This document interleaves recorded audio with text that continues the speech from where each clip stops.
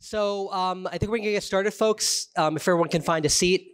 I want to thank everybody for coming out. This is the kickoff event of our public process around the East Milton Square overlay mixed-use zoning. My name is Tim Zerwinski. I am the Director of Planning and Community Development. See a lot of familiar faces in the crowd. Thanks for coming out. A lot of maybe not so familiar faces. Welcome. You've been hearing me do a lot of talking recently. I'm going to talk for just a little bit and then hand it off to our team from the Metropolitan Area Planning Council. We're joined by Josh Fiala and Sarah Scott, who are going to be leading this meeting. I want to start off by thanking our hosts at the Milton Arts Center. If the MAC team could just give a quick wave so we can thank them for hosting us. Obviously, beautiful building. We're lucky to have it. It's a great public space here in East Milton. We wanted to make sure that we're out here in the neighborhood, nice and convenient for everybody. And this is we're right in the middle of things. Before Josh and Sarah get started with their presentation, which is going to be a very interactive presentation, because this is a process that's about learning about what this neighborhood wants to see out of its zoning. But just, and I don't want to steal too much of Josh's thunder, but, I just want to sort of situate people where we are in this process of doing planning and talking about zoning here in East Milton. A lot of folks were, paying very close attention to the Falcone project at Franklin Street. And I think one thing that came out of that project, which was a mixed-use multifamily housing proposal, which is not currently allowed under our zoning, wasn't allowed under our zoning back then either, was an expression of kind of frustration and I think a desire on the part of folks here in East Milton to be able to exert a little bit more control over what type of developments were being proposed and what type of, built environment we were going to see, here in this neighborhood. The planning board at the time and continuing on up until the present day has put a lot of attention, time, resources, discussion into, doing planning here in East Milton. We were lucky enough to have a technical assistance panel from the Urban Land Institute come in, which is sort of, design and kind of real estate professionals will kind of helicopter in and say, here's what's good, here's what's not so good, here's what can change, here's what shouldn't change, and really sort of set the table of a conversation about, what sort of types of changes to the built environment do we want to see and how can we start to achieve them. There are some folks in the room I know were part of the East Milton Working Group, working with the Barrett Planning Group to sort of try to develop, a collective vision for the built environment. This is kind of the sort of the planning part of things where we kind of talk about, what do we like? What do we want to see? How can we potentially try to achieve that? A lot of good stuff came out of that planning process. Still a lot of questions about kind of how to, how to achieve, what our collective vision is. This is sort of the final step in that planning process where we sort of, take stock of what we've got, vision, what we want to see in the future. And then that vision sort of gets articulated into regulations. If anyone followed the process that we followed in the Milton Village Business District, we a few years ago passed mixed-use zoning over there. It was a very, I believe, successful process that we're really trying to replicate here.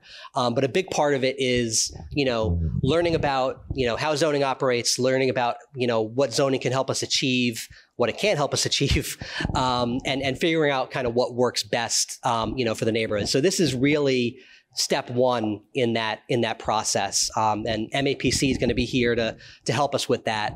One thing that I want to help people kind of understand, because there is a broader conversation around zoning happening, here in Milton.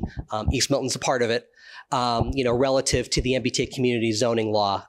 You'll hear it referred to as MBTA communities, 3A zoning. This is going to be something that's going to be at town meeting in December. We do have a sub-district within our MBTA communities district that includes East Milton. And I want to kind of help folks understand, well, first of all, we're not really here to talk about that tonight. So, the less we talk about that, the more we can talk about the real stuff that we want to talk about, which is, what do we want to see here in this neighborhood in terms of zoning that's going to actually produce results. But I do want people to understand kind of where this fits in with the MBTA communities process. we very intentionally kind of started from the premise that we've been doing planning in East Milton for a long time. And one way or the other, we want to see responsible, responsive growth and development here in this neighborhood that kind of, again, achieves our planning goals as both a town and as a neighborhood. So if you start from that point, you say, okay, well, we're going to be doing this anyway. The state is making us do zoning where we need to kind of hit certain metrics in certain sub-districts, including amenity-rich districts like East Milton. So let's try to get some credit for work that we're doing anyway. And there's a lot of ways to think about that. You know, we've zoned for multifamily in different parts of town. We're rezoning for those places to get credit for the work that we've already done.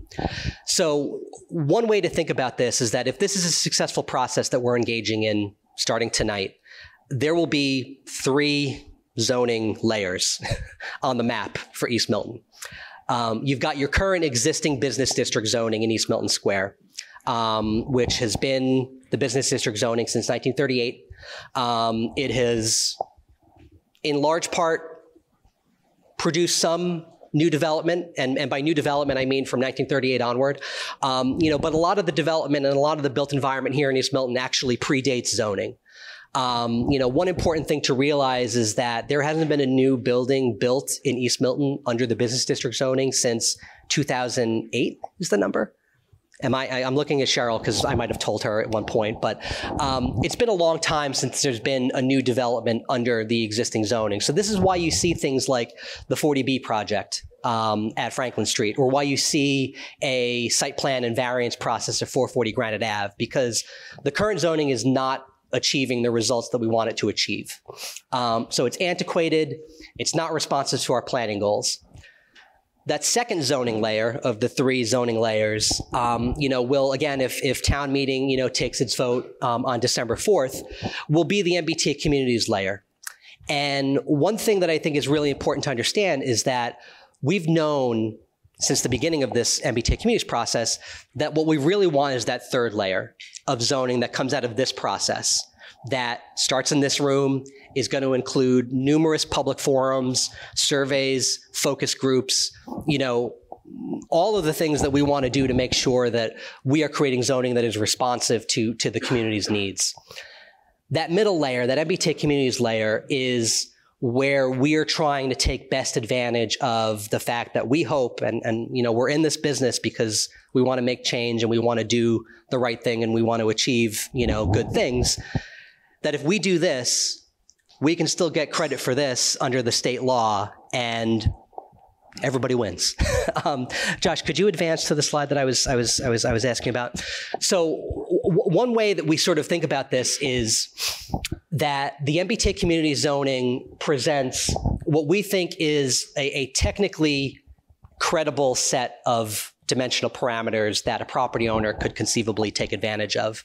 But what I think is really important to understand is that we're not really giving anyone very much more additional development rights than they already have under our existing zoning. So, and I'm stealing one of Josh's slides right now. He'll show you this in context later, but I think it's really important to see that the top 2 charts are the existing zoning parameters, and the bottom 2 charts are what we're proposing under MBTA communities. So under our current zoning, you're actually allowed to build a taller building than what we're proposing under MBTA communities at 3 stories by right, 5 stories via special permit, compared to the 2.5 stories we're proposing under MBTA communities. The current zoning has no open space requirements, no maximum anything per acre, no frontage, no front yard setbacks, side yard setbacks. This is actually even a little bit deceptive because it's a minimum of 6, except if you're right on the property line, in which case you have a 0 side setback. So the current zoning allows you to build a bigger building than what we're putting under our MBTA community zoning. Maximum height of 2.5 stories.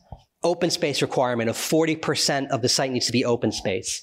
Maximum units per acre of 30, which is less than what was approved at 440 Granite Ave, which understood contentious process, site plan approval variance at the Board of Appeals, But that was an outcome that we got to through a lot of dialogue and compromise with the neighborhood. And, whether or not people think that's a good or a bad outcome, it's an outcome that, has been ratified by the Planning Board and the Board of Appeals.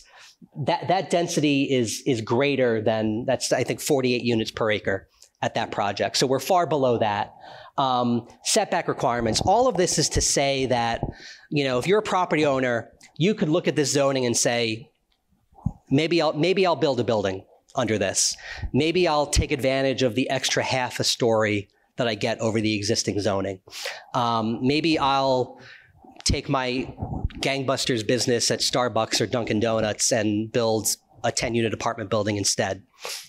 Or, and we do have some property owners in the building, and this is a message directly to you, be a part of this process, which will, again, our hope is that we create zoning that is responsive to what this neighborhood wants to see out of the built environment, responsive to the town's planning goals, and is sort of fine-tuned in a way that creates, pockets of density here where it's appropriate, less density there where it's less appropriate.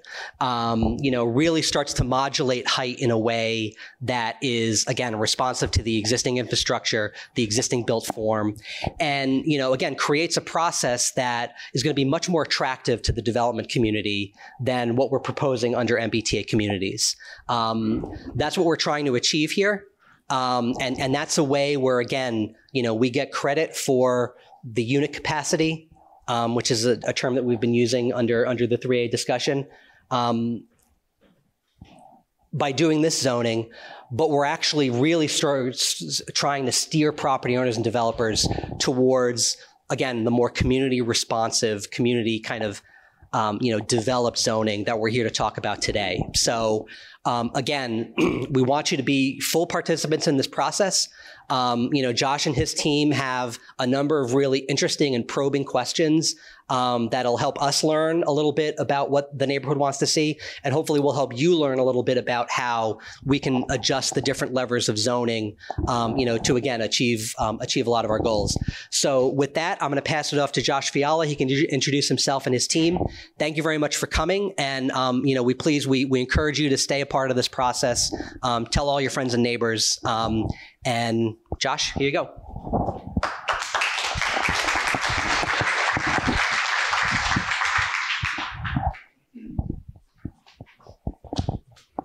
I'm going to go behind the table. Thank you, Tim. Good evening, everyone. Good evening. My name is Josh Fiala. I'm a principal planner at MAPC, the Metropolitan Area Planning Council, and we're acting as consultants to the town to help in all the ways that Tim just described. And it's great to be with you this evening. So I'm joined by my colleague, Sarah Scott, who's here in the audience as well, and she'll be helping out as we get into some of the more interactive parts of our session tonight. We also have, not with us tonight, but behind the scenes at our office, Najee Nunali, who's helping with the community engagement aspects of this work too, and organizing our team around outreach.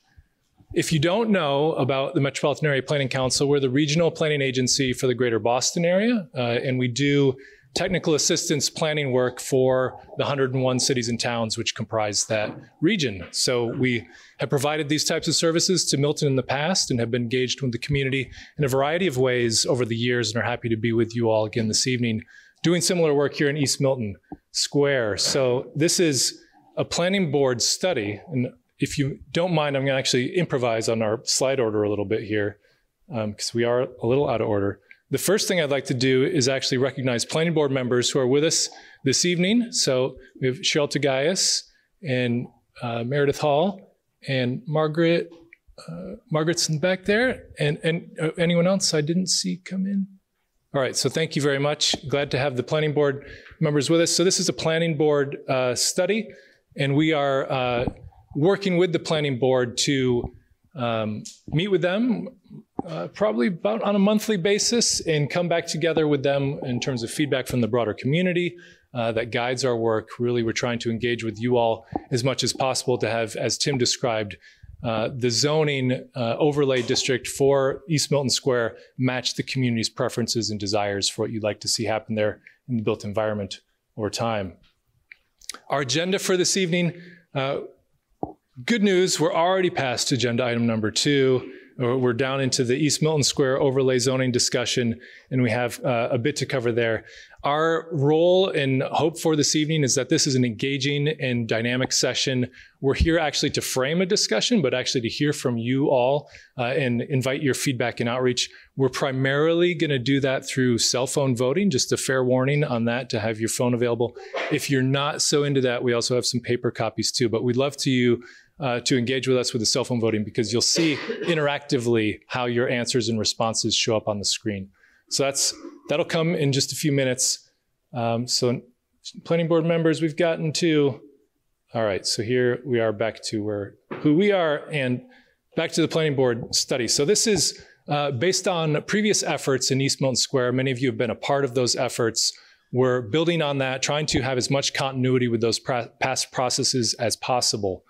And really our focus is on the zoning regulations and the design guidelines that come along with those regulations. So we're trying to build upon all of that past planning work and really move into the implementation of getting the ideas into the regulations. Ultimately, once the planning board and the community is happy with the direction of the zoning changes, updates, however you'd like to phrase that, it's the town meeting who will be having to adopt those zoning changes and enact those. So we need to make sure, hopefully, I know that there's some town meeting members in the audience as well, and hopefully building understanding and knowledge about these zoning changes as we move towards that goal as well. The studies, Tim mentioned a few of them. There's a wealth of previous planning activity that this work is sitting on top of and building on. Most recently, of course, the Looking Forward East Milton plan with the Barrett Group that I know that some of you are involved in.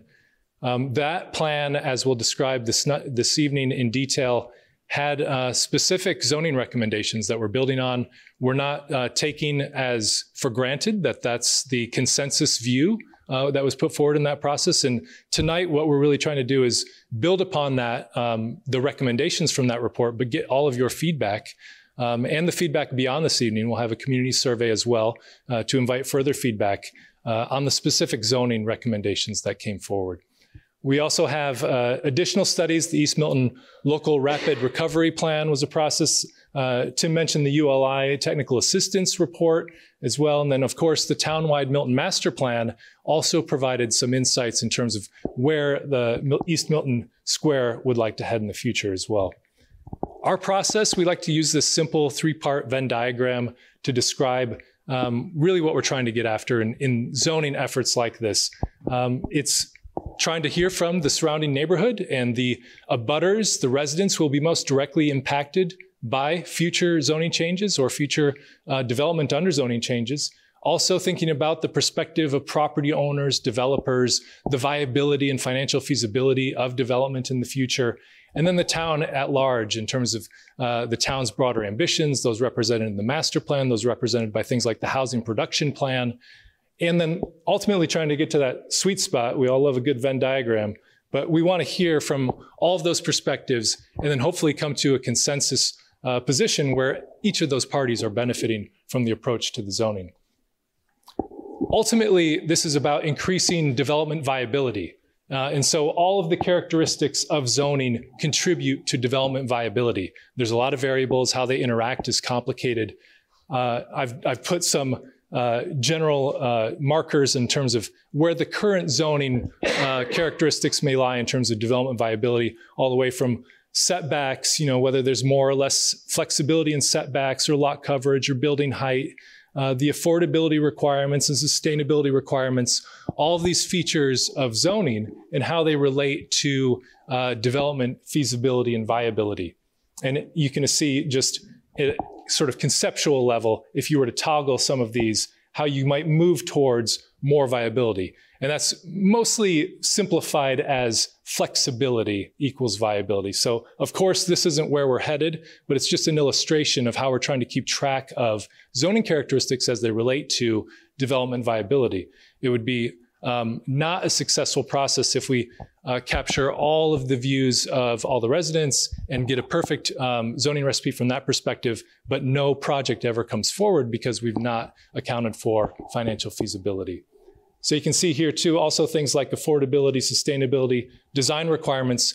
Those may also be goals of the community that might not be impacting viability in the best way, but those are important aspects that we want to make sure are better than what's in zoning today. And then on this bottom line, I'll mention too, that the approval process by which zoning, whether it's special permit, site plan review, or by right, that's critical to that notion of viability as well.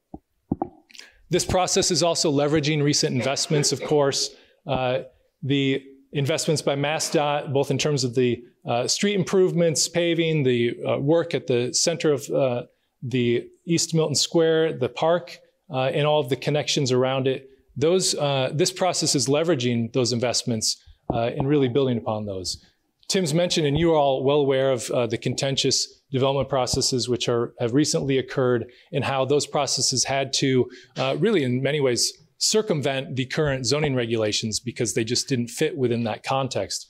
We'd like to have projects of mixed use nature that the community is proud of and on board with, but that the zoning can allow for and move positively in a direction without a development project having to go outside of the zoning to achieve those ends. Of course, we're looking at East Milton Square. Here's the town of Milton at large, and we're here just on the edge of Quincy, of course, with I-93 kind of intersecting the square there. This is a view, just to orient you to it, that we'll be using throughout the evening to share some of the analyses that we've been doing. And you can see I-93, the Southeast Expressway, is here, kind of cutting across. You've got Bryant Avenue. We're here in the building at the Art Center. You've got the Central Park as well. So hopefully this makes sense to people. It's a little bit of a skewed bird's eye perspective, and you can hopefully find your bearings on it as we use it to describe some of the characteristics this evening. There's the same view, just zoomed in a little bit, with the Manning Park at its center and some of the restaurants and shops along Adams Street that you all know well. All right, so fair warning, which I gave you. Now we're invite you to pull out your cell phones for the first round. And these will be, once you connect to the cell phone voting, you'll be able to interact with the questions throughout the meeting. They will be interspersed throughout the activities or throughout the presentation. It's pretty simple. If you pull out your phone, you go to the messaging app that you have, and you want to send a message to the recipient, which is the number 22333. And the text that you want to send to that number is MAPCPOLL. If you'd prefer, you can also do it through an internet browser on your phone, but I think the text messaging is a lot easier. If you don't want to play along with the text and phone at all, Sarah does have some paper copies if you'd rather do it by pen and paper, and she can pass those out. And we just ask that you follow along on the paper and then hand it in to us at the end. And we're happy to collect those and add them in with the other feedback. So hopefully everyone's got that going. You should get a response back that says something like you're connected to the poll. And then we will get going onto the first set of questions. As we've given a little bit of introduction about ourselves, we'd love to know a little bit more about who's in the room with us this evening. And we have 5 questions to do so. And you'll see them come up on the screen one at a time. And then as they come up on the screen, you'll respond, and I'll show you how to do that momentarily. All right, looks like some of you are potentially responding already. Maybe you... Can you go back to the slide and just show you how to log in? Yes. Let me get back. Oh. Yeah, go. Yeah, thanks, Josh. So you're using the message app again. And the text message is the recipient is 22333, and the message itself is MAPCPOLL.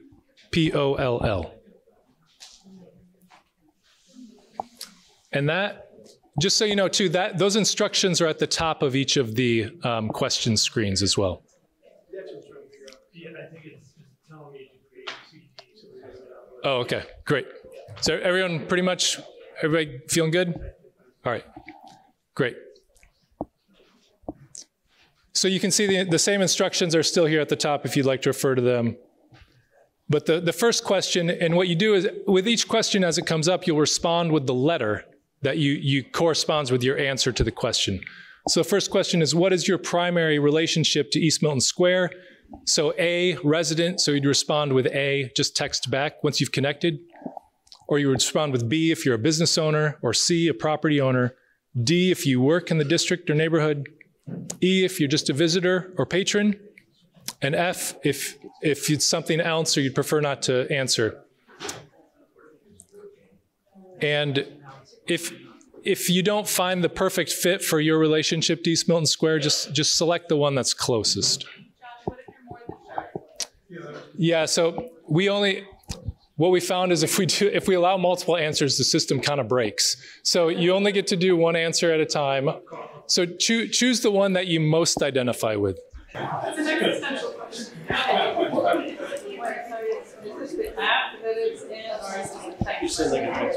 Are you doing it in the technical? Feel free to wait it down.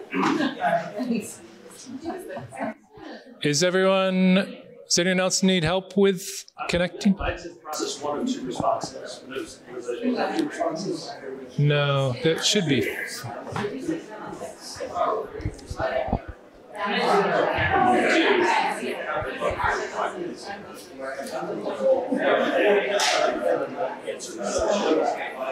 Okay, well, I think we'll go ahead and press on just to see if people can keep going. So it looks like most answers are coming back as resident for the first question. A little bit of work in the district and neighborhood as well, or visitor patron. So we'll work out the kinks, and hopefully more people will be able to connect as we keep moving here. Josh, I will also note some folks in the back having a hard time reading, so if you're able to read off what's on the screen. Okay. I'll read off the answers as well with the answer choices. And I think, Josh, maybe if you could, I have trouble advancing with the remote out of the polling. All right, the next question is, where do you live? And again, you get to choose one answer. The A is for East Milton Square itself. B is for surrounding neighborhoods. C is for Milton. D is for a surrounding town. Or E is other, or you prefer not to answer.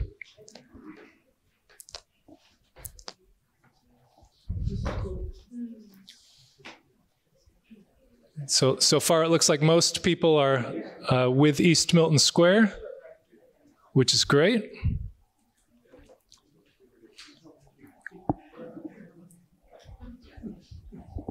Just give it another minute or so. Are most people getting seems like their phones are all connected now. I think we've settled down a little bit. An error, basically an error that's trying to get us polls activated. Oh, okay, maybe we can have Sarah help look with you in a second too. Something I think that's activated. No, it should be going now. I'm at the same time to shoot, so I'm just going to issue paper. Okay, yeah, do the paper voting if you are having issues with that. Our apologies about that. Or you could maybe restart the messaging app and try it again. That might be another solution. All right, maybe Josh, if we head to the next one. Next is, what is your age?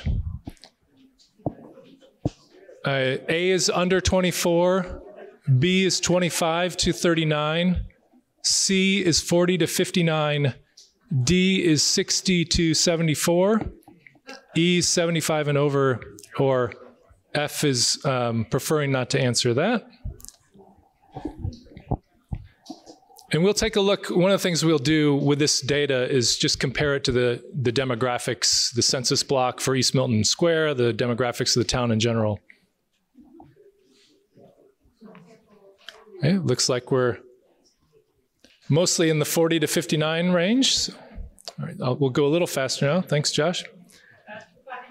Yes. Can you tell how many responses you're getting now, just to see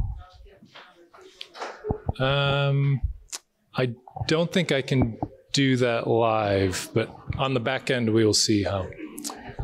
So next is, how often do you visit East Milton Square? A is daily, B is weekly, C is monthly, D is a few times a year, and E is not very often, so less than a few times a year. I would imagine with most of the residents being East Milton Square, that daily is probably going to be the most selected answer. Okay, Josh. Thank you. And this is the last question for this round. It's a fill in the blank, so you get to type a short statement. You don't have to go full essay, but you can give us a short statement about what is your top priority for East Milton Square, just in general.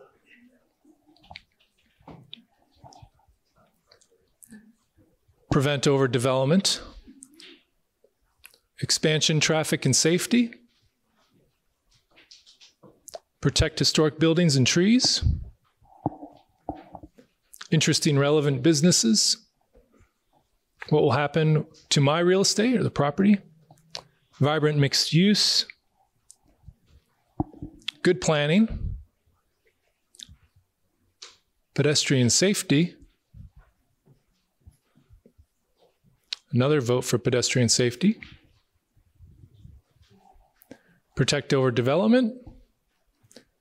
Parking and no overdevelopment. Traffic is such a huge problem. Revitalize and put a vision forward. Accessibility, reduce traffic, and prevent overdevelopment. Keep parking and traffic congestion out of the neighborhoods. A residential neighborhood with community supporting business accessibility.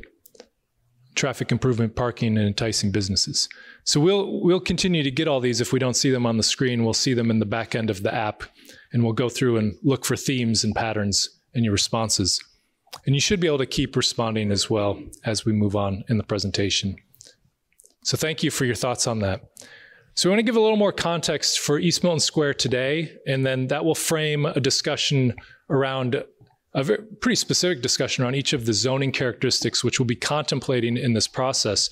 We don't have any final answers for anything this evening. This is, as Tim was discussing, the front end of the process for the mixed-use overlay zoning in East Milton Square. But we do have the recommendations from the Looking Forward study that we're building upon, but just feel that you're at the front end of the process, so you have not missed anything. And we'll be going through everything in detail tonight to get a feel for what direction you'd like it to head in. So just to highlight a few of the items from that report, which we're referencing the previous study, the Looking Forward East Milton work. And there are a few items from the vision statement that I wanted to call attention to. So a few of the operative phrases that I see there are a vibrant and welcoming neighborhood that showcases the town's history and embraces opportunities for intentional growth and change. And this text might be a little small on the screen, so I'll make sure I cover all the ones here. A local and regional destination with a range of thriving commercial, recreational, residential, and cultural opportunities. I think that was another excellent phrase to help frame our zoning. Quality housing that is affordable across a broad income range and harmonious with the neighborhood, which brings increased diversity and bustling foot traffic to the district. A distinctive identity for the district. Welcomes opportunities that encourage the neighborhood's managed evolution. Environmental stewardship is prioritized throughout the planning process, setting a standard for the town. And the last one I noted was respectful, consistent, and continual collaboration among town staff, business owners, local business associations, and residents that further this shared community vision toward a flourishing and sustainable East Milton Square, which I would argue that is what we're a part of this evening. So there's a few more words, as you can imagine, in the vision statement, but those are the overall points I'd like us to focus on. There are a few specific framing items for the zoning, which I've mentioned as well, and we'll go into the details of these one by one. But the basic ideas were to establish either a new district or an overlay district that's mixed use in nature. It could be using a mechanism such as a Chapter 40R district, which provides special incentives to the town. It could just be a straight overlay district of a mixed use nature The preferred approach was to have a adapted business district, which includes mixed use. There's the recommendations contemplated expanding the business district in terms of its boundary and footprint, which I'll share with you what that might look like, and we'll talk about the details there, and you'll be able to react to all of these. Establishing sub-districts within that expanded area was, I think, an important aspect of tailoring the zoning characteristics to the specific context. Calibrating the site and building standards within each of those sub-districts, allowing for increased height in general, but with some very specific reactions to the different areas according to sub-district. Reducing parking requirements, potentially, and allowing mixed use by site plan approval as opposed to special permit. So those were the overall summary of zoning recommendations. We're going to go through them one by one together, and you can weigh in on them.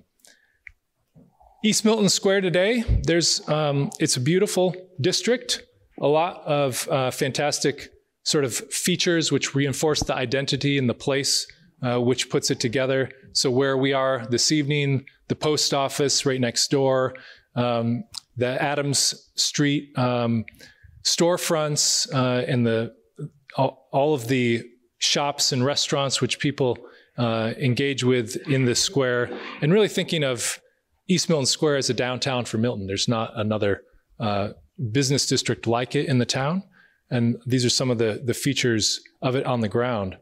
A few features in terms of a more analytical, plannerly approach, starting with the land use in the district.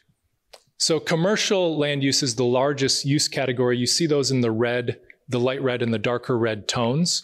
The darker red tones are those commercial uses which you're more likely to interact with as a pedestrian. So the shops, the restaurants, the services. The yellow tones are residential, and then the blue is municipal or institutional. So churches, town properties, or federal properties like the post office. So 36% within this red boundary, not the entirety of parcels on the screen, but 36% of the parcels within that red boundary, which does correspond to the larger zoning area contemplated by the previous study that we're building on. Not necessarily it's good for our study, not necessarily the final outcome for our zoning district, of course, but good for us to look at in terms of this analysis. 43% are within that retail, service, and restaurant category, the darker red. 12% are within the other commercial category, which includes things like gas stations, funeral homes, other services which are maybe not as oriented to a mixed-use district in terms of pedestrian vitality, things of that nature. And then 11% for the municipal and institutional properties as well. If you look at the parcels by public or private ownership, it is predominantly private ownership. 95% of the parcels are privately owned, which points to the importance of the regulatory zoning environment to guide how those private properties are used in the future. So this isn't a district where the town owns a lot of critical properties or will be the catalyst here. This is private development is the driver of future change in this district, which is why zoning is so important. This is an interesting thing to look at just in terms of future change and how the opportunity for redevelopment might occur over time. So this compares the building value on a property to the land value. And where the building value is greater than the land value, that typically represents an investment in the building where the calculation for redevelopment might not be there in terms of financial feasibility, although it's just a sort of general look, but not 100% accurate all the time. So those are colored in red, where the building value is larger than the land value. Where the building is less valuable than the land that it sits on, that might represent an opportunity for future investment. And those are colored in green on this map. And you can see there's actually more green than there is red on this map. So 56% of the properties within that boundary are green, which means their land value is greater than the building value. 44% are red with the building value greater. And Tim touched on this as well. It's another interesting aspect of the square. the year built. And so there's pretty solid and even distribution for the sort of previous eras of building and development. So prior to 1920, it's about 28% of the structures. This is the darkest green or brown tone. If you move to 1921 to 1950, 27%, almost the same number of properties in that era. 1951 to 1980, 23%, so a little bit of fall off. But then from 1981 to present day, combined, there's only 5% of the properties have been developed in that time period. So you're seeing a very steep drop off in terms of more recent development. So that's 3% from 1981 to 2000 and only 2% from 2001 to present. The gray parcels here have no buildings, so they're vacant parcels, perhaps a parking lot, I actually have noticed an assessor's data error perhaps in some of the properties where there is actually a building, and we can fix that up too.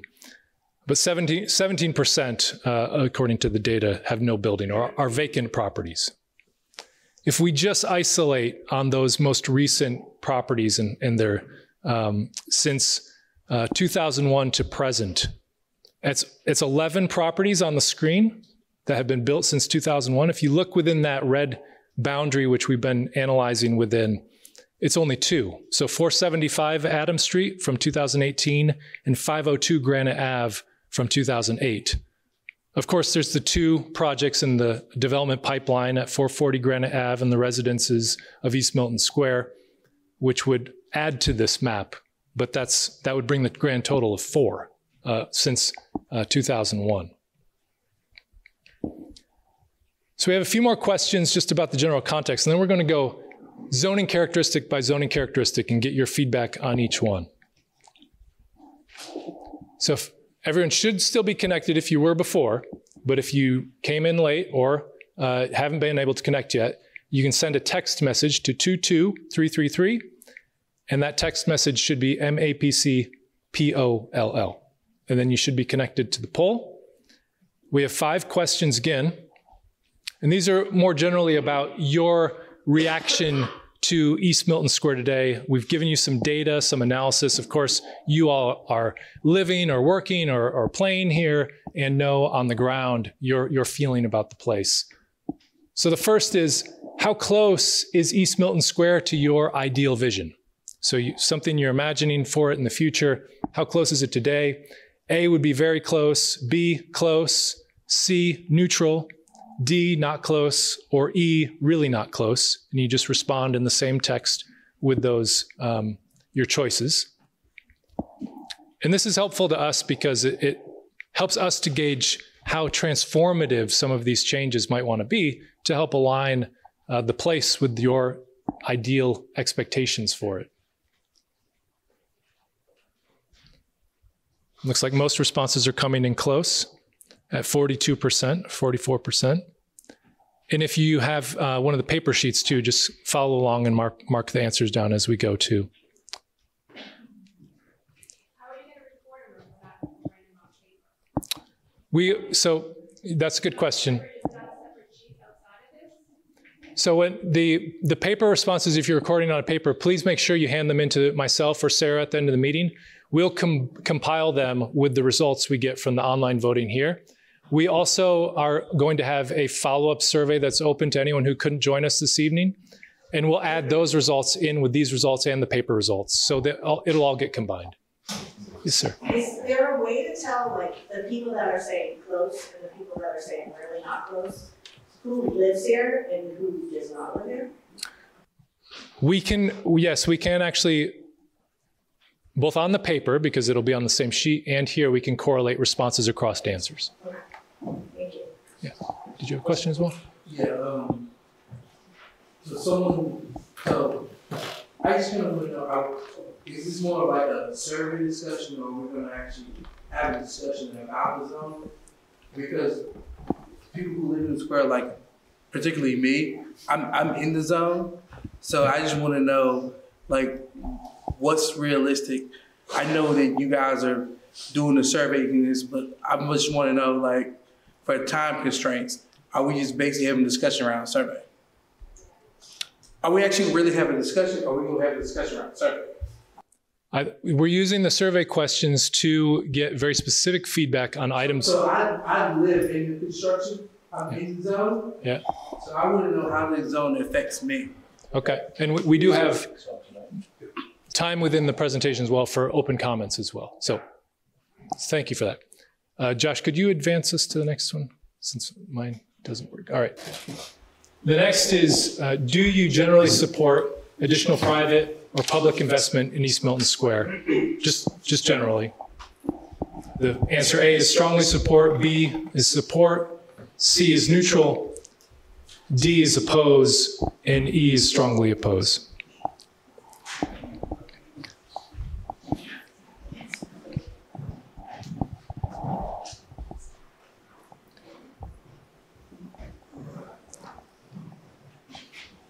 Looks like most answers are falling into support at 45%, followed by strongly support at 30%, and then some others along the way as well. Okay, Josh, why don't you go ahead? And then the next question is, do you generally support updating the zoning in East Milton Square? And again, we're at the front end of a process for updating the zoning. There is no concrete zoning proposal for the overlay district at this point. Strongly support is A, B is support, C is neutral, D is oppose, or E is strongly oppose. We're not saying which way we would change it, just that we would change There's it. so many zonings. Just, yeah, so this is mostly on, please respond in regard to the overlay zoning, which is yet to be defined.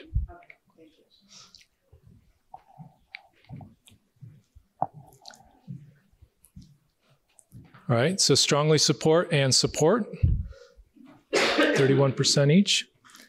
And then to end this round, again, another open-ended question, which is, what is your biggest concern with updating the zoning in East Milton Square?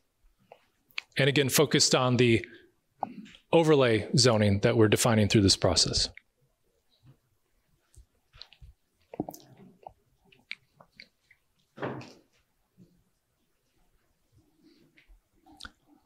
More traffic in the residential neighborhood, traffic, height and too much density.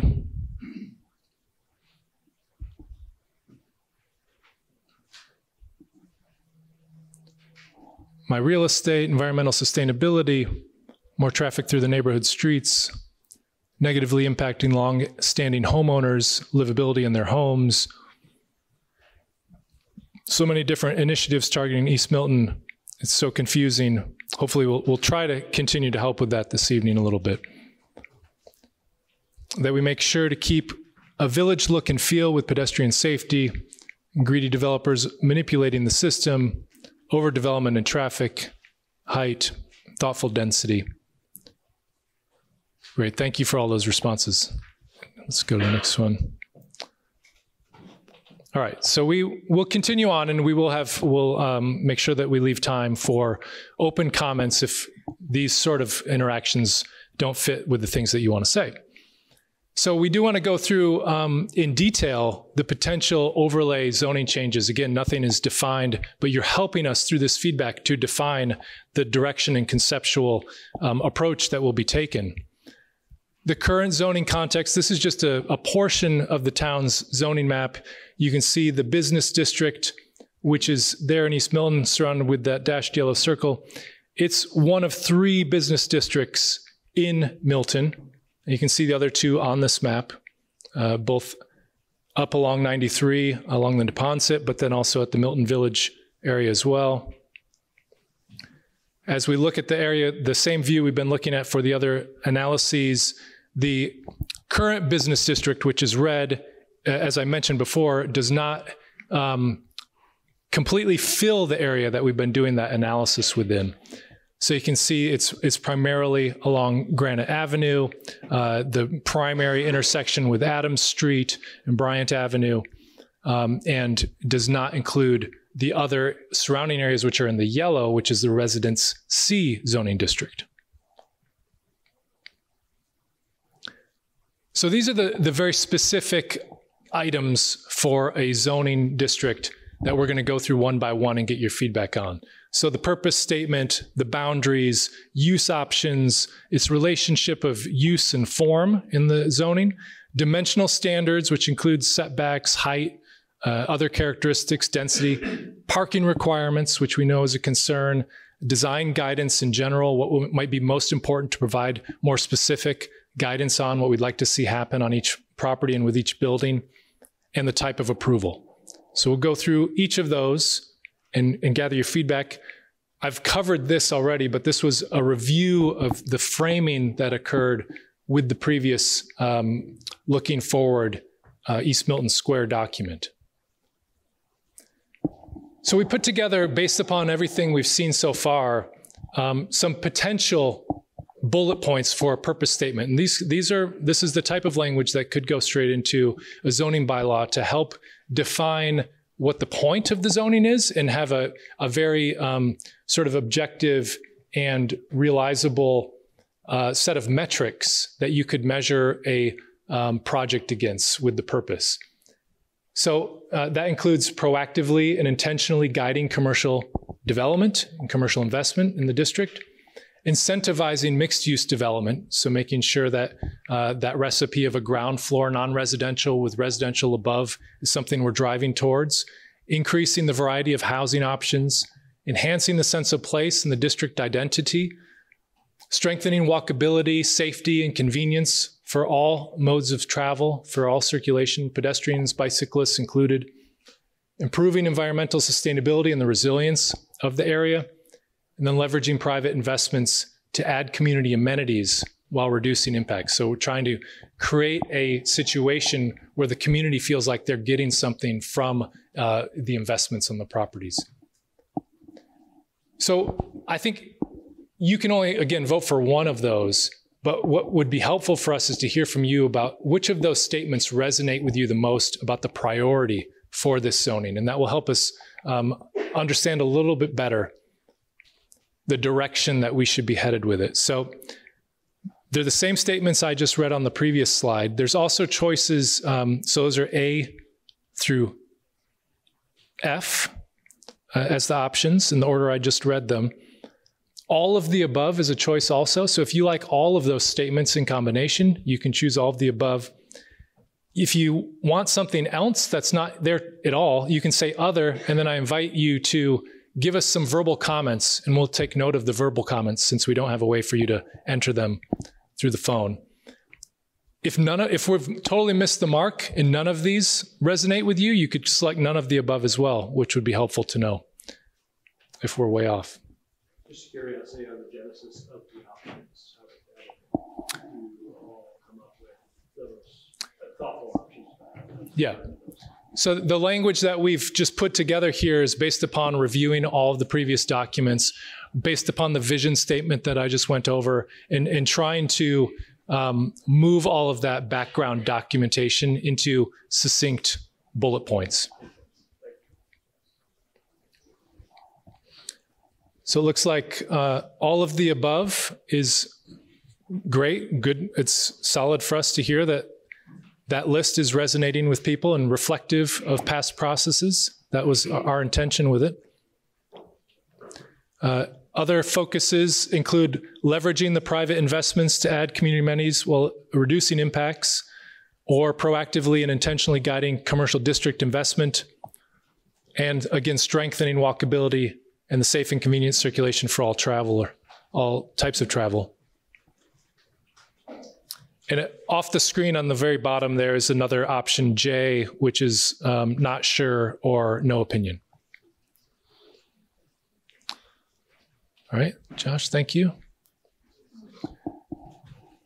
So I've mentioned the zoning boundary as something under consideration as well. This is a diagram from the previous study, which was captioned suggested changes to zoning districts. It was towards in the recommendation section for the looking forward study and documentation. And you can see here three distinct areas which were part of those recommendations. At the center is the mixed use center district, which is really the core, the center of a district. There's a mixed-use gateway district, which is basically on that entry edge from the Southeast Expressway. And then there's the lighter orange tones are mixed-use transitional districts that would provide a transition to the surrounding residential neighborhoods. So that would be overall a larger footprint of an area which would have modified zoning, not necessarily all the same zoning, but a modified set of zoning characteristics within that geography. Here you can see the same diagram just translated into the format that we've been looking at consistently in this meeting. So again, the gateway area along Granite Ave, the core area, which is where you would imagine it, and then the surrounding transitional neighborhood areas. And the surrounding transitional neighborhood areas do capture some non-residential properties which exist today from the land use map. Those might be some municipal properties, some commercial properties which aren't in the district today. So there was a logic to the properties which were brought into this expanded area for consideration. So for each of these, the next series of questions, I tried to arrange the answers on kind of a spectrum. So one end is in some ways agreeing with the approach that was put forward, and then towards the bottom of the spectrum is not agreeing. And so at the top here, the question is, what option seems most appropriate? Sorry. I think, oh no, 3A is the purpose, yeah. So the question is, what option seems most appropriate for the boundary of zoning changes?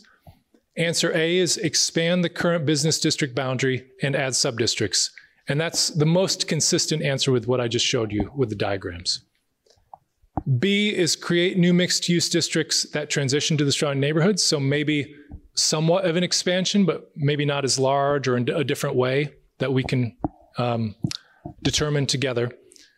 C is retaining the current business district boundary, but adding subdistricts. So the current footprint of the district, but maybe differentiation within that footprint. D is retaining the current business district boundary, period. Working with what is there today as a uniform district. E is other, and if you do have other, feel free to shout it out and we'll take note of it. Yeah, so I was the other, and I couldn't add the comment in the thing anyways, but mine would go to the other way. I would say shrink it, but be more permissive within the smaller boundary.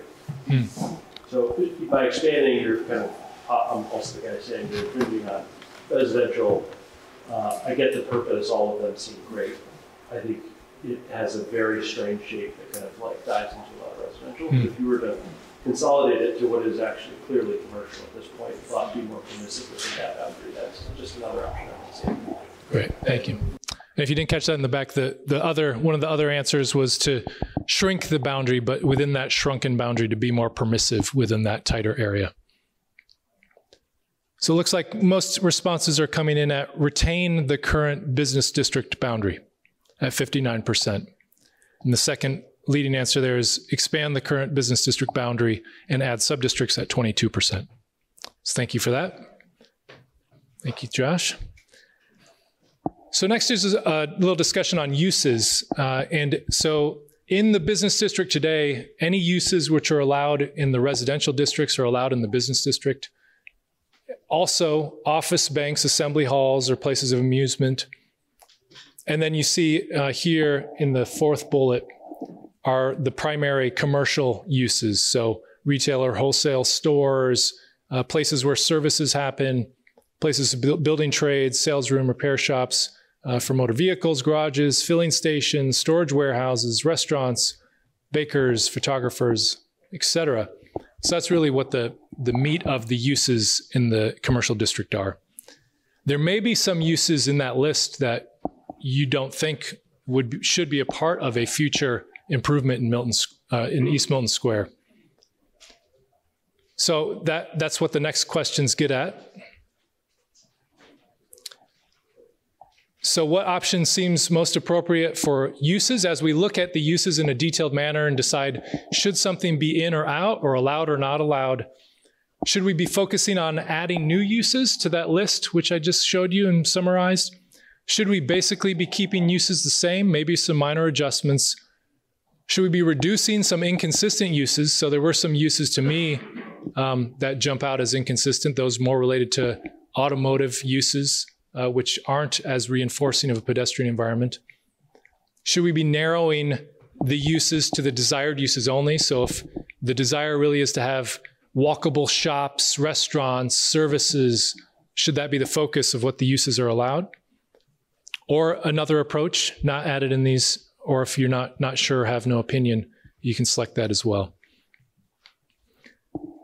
And the uses can be refined as part of our zoning recommendations so that it's more likely that you get the types of things that you'd like to see happen. It looks like 76% are in agreement on narrowing to the desired uses only. So tightening up that use list and making sure that it only reflects those things that people want to see. Yeah, thank you, Josh. And the next option is, or the next question is, what option seems most appropriate for ground floor use regulations? So we're talking about the hope for a mixed use district and having a different use on the ground than is above the ground in a multi-story structure. One thing I forgot to mention on the diagrams from the Looking Forward study is they had highlighted certain street frontages, Adams Street, Granite Avenue, that would have a requirement for a non-residential ground floor. So you can vote your preference here. So what option seems most appropriate for the ground floor use regulations? A would be to allow any use on the ground floor. So anything could happen. You could have a residential ground floor, a full residential building, for example. You could incentivize a non-residential ground floor. One way to do that is to have an additional story of height that you put on top when a ground floor is non-residential. So you just basically take the same amount and push it up. You can require a portion of the non-residential ground floor, a portion of the ground floor to be non-residential. That would be C. D is requiring a non-residential ground floor in certain locations, which is consistent with what I just shared, but forgot to share earlier on the diagram about the previous recommendations. Or E, require a non-residential ground floor everywhere. And I'll just note that the difficulty with that is sometimes more non-residential commercial space is built than the market can fill. So that sometimes is a complicated part of a required non-residential ground floor. And it looks like most people are in the answer D with requiring a non-residential ground floor in certain locations, on certain streets or certain frontages. Thanks, Josh. All right, in terms of building form, we aren't going to go through specific images. We might do that later in this process in terms of a visual preference survey where we ask for your preferences about specific design elements. This evening, we're just asking in general, how much do you want design to be a part of the zoning regulations? And so I put up a few images of different places from around Massachusetts, some are Rhode Island, but the basic idea is these all have a distinctive design to them. They all kind of had a little different direction in terms of that design. And you could imagine how some of those features might be incorporated into design standards and guidelines in zoning, which would then more consistently push investments in a certain direction. So just in general, what seems most appropriate for you in terms of emphasizing form in design regulation or in the zoning regulations? So the top end, one end of that spectrum is that the uses are the most important. You don't care that much about form one way or another. The second, item B, is to prioritize uses, but to balance it with some indication of building form, the desired form you'd like to see, the type of roof, the type of ground floor, the type of materials or finishes or form of the building. The middle option, C, is to shift that so that you're prioritizing building form with some indication of the uses that will occur in that form. D is moving in the direction almost towards a form-based code, if you have heard about that, where building form is the most important, and it doesn't really matter what happens inside that form, so long as the building and the site are assembled and configured accordingly. So it looks like there is a preference for integrating some direction around form in the regulations, and that's in C, prioritizing building form balanced with some uses at 48%. And it looks pretty balanced actually with the answers on either side of that as well. So that's a good indication for us to move in that direction. Tim shared this data a little bit with us earlier, and these are just comparing some of the existing zoning characteristics, both from the existing zoning and the proposed 3A zoning characteristics, both for East Milton Square. And the characteristics we're going to go through one by one next are the potential characteristics for the overlay district. So as Tim was mentioning, there's three sets of zoning items going on here. You can see that the relationship between the existing zoning and 3A is that 3A is in general much lower. So if you can imagine existing, 3A is down here somewhere. And then perhaps, I don't have three arms, but you would have the third overlay district providing a higher or more refined building envelope, buildable envelope beyond the current existing zoning. There were some suggestions, and I understand that this text is getting pretty small. Within each of the sub-districts that were proposed in the looking forward plan, there were some suggested heights and specific numbers. We're not going to get into specific numbers this evening, but really trying to get your feel for the overall approach. And then we can do some analysis based upon that approach and try to come up with, for our next meeting together, some better answers about that approach based upon your feedback tonight. So first, let's talk a little bit about the general scale of development with the lot sizes in East Milton Square. So currently, there's no minimum lot size requirement through either the existing zoning or the 3A zoning. But a little bit about lot size, just to help us get acquainted with the district a little better. So the average lot size in the district is 12,831 square feet, which is just under a third of an acre. So you can see most of the properties are in that under 10,000 or 10,000 to 30,000 category. 69% of properties within the red boundary are under 10,000 square feet, with 27% between 10,000 and 30,000 square feet. So they are smaller properties, smaller parcels. And what you saw in some of those two more recent redevelopment proposals is assembly of smaller properties to come up with the larger property. If you look at the buildings just popped on this diagram, that was the difference.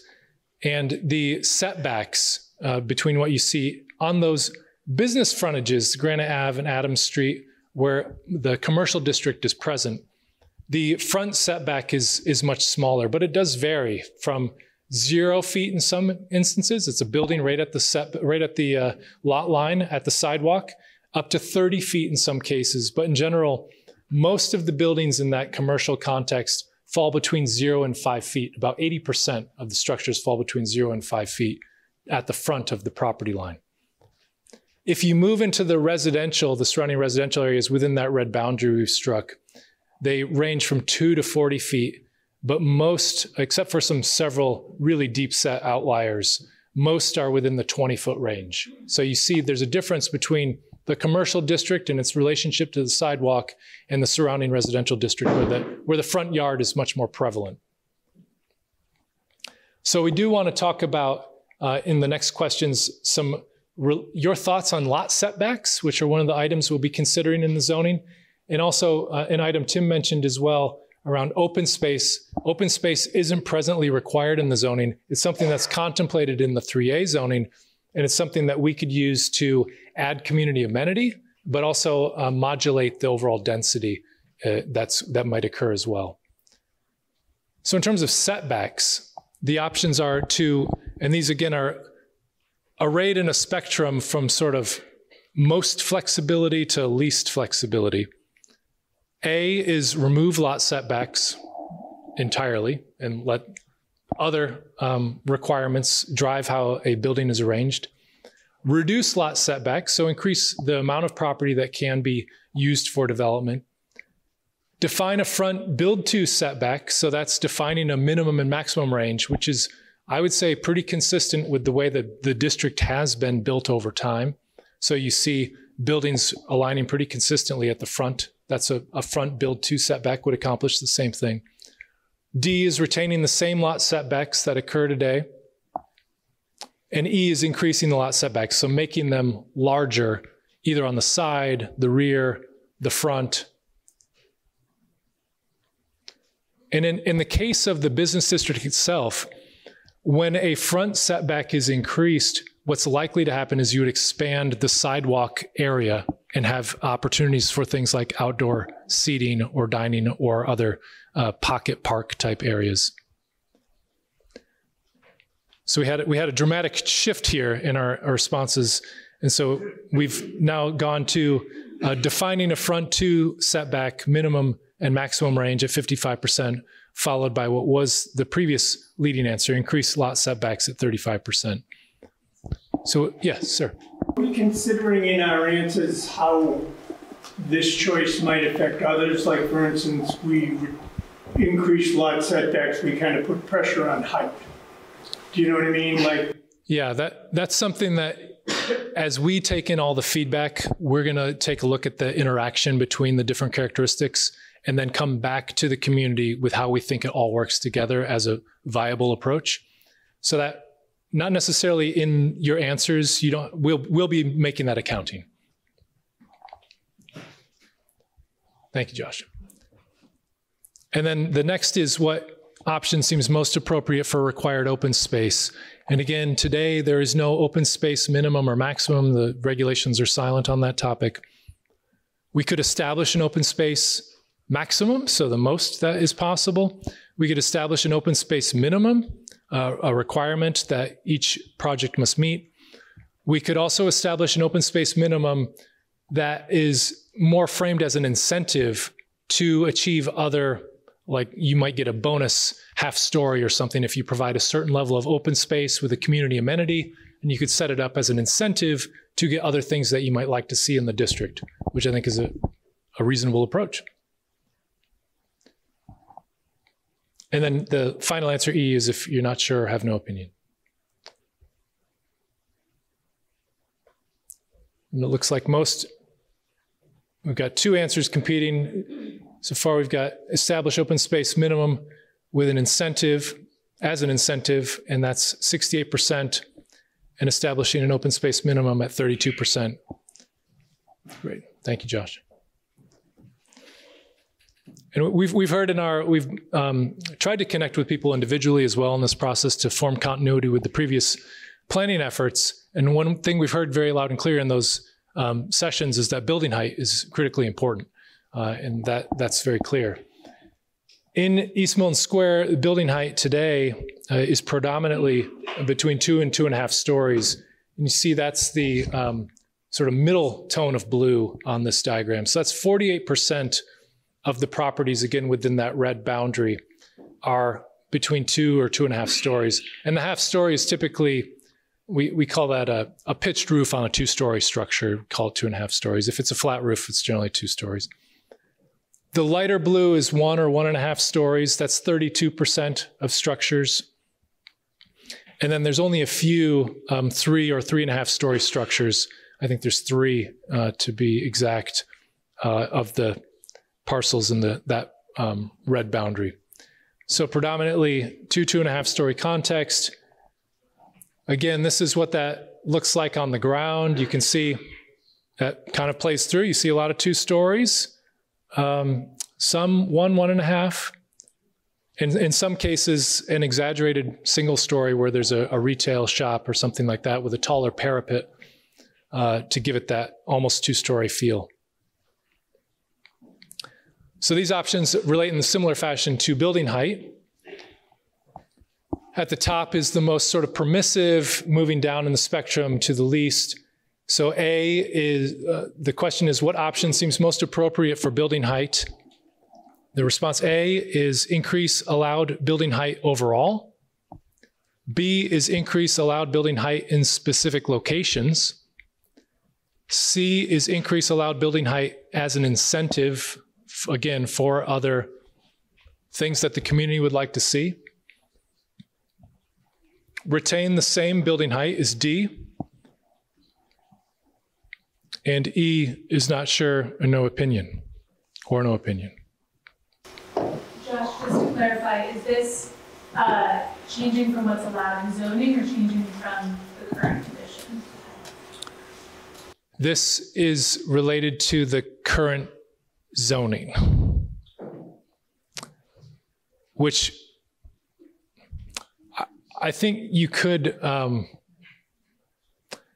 it might be best just to generalize this, to think that if you would like to see height increase, because it is a little confusing, I must admit, because by special permit, you can go quite high today in the current zoning.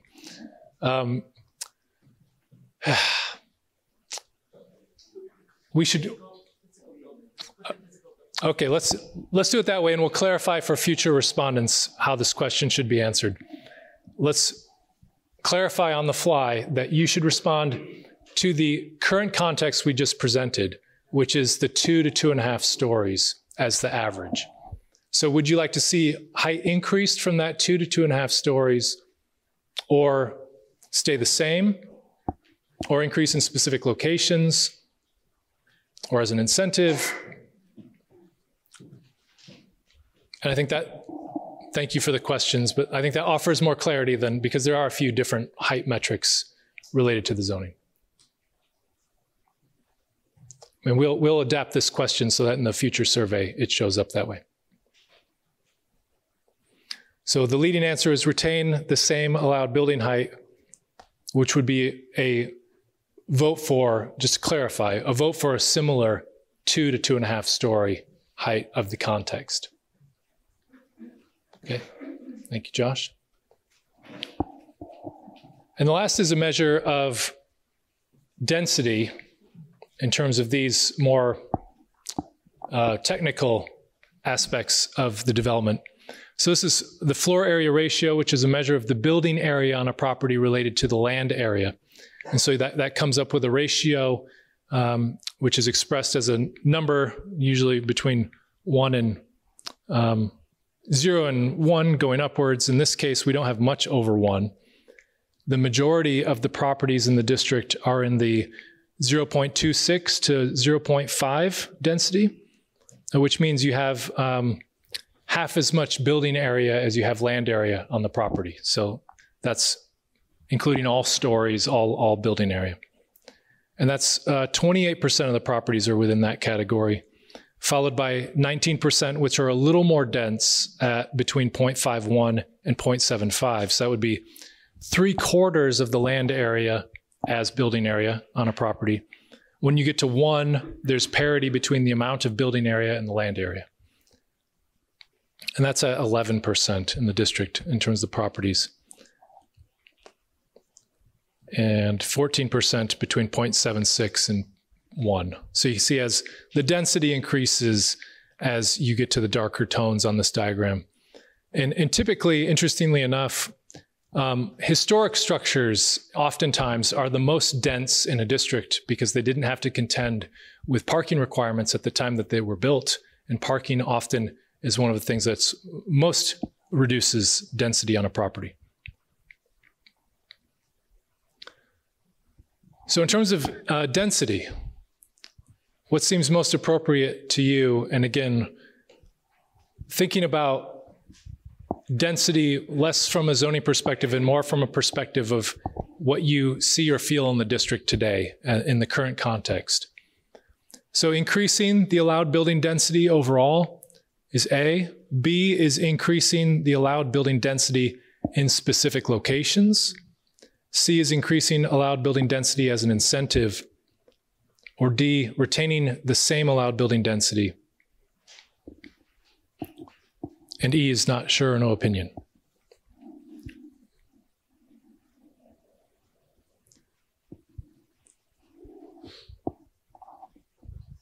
Could you conceptually combine B and C? Yes. B and C could be a similar approach where in certain locations you want to have an increase in density that is used as an incentive. That's true.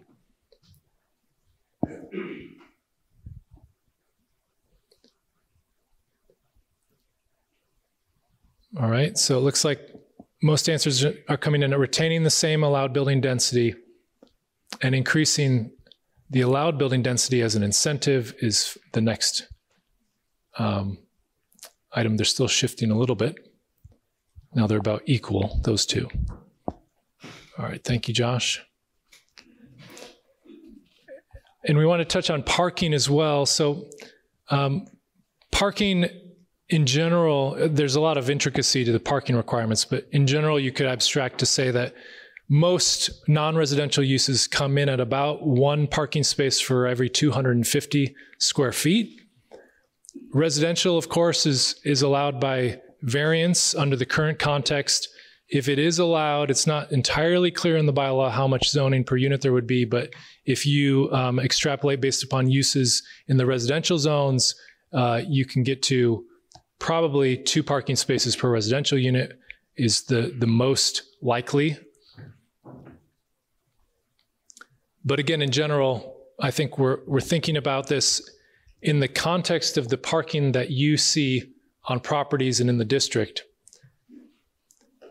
And so this is again on a spectrum. So A is the top end of the spectrum where you would have the most flexibility, and down to F, which is less flexibility.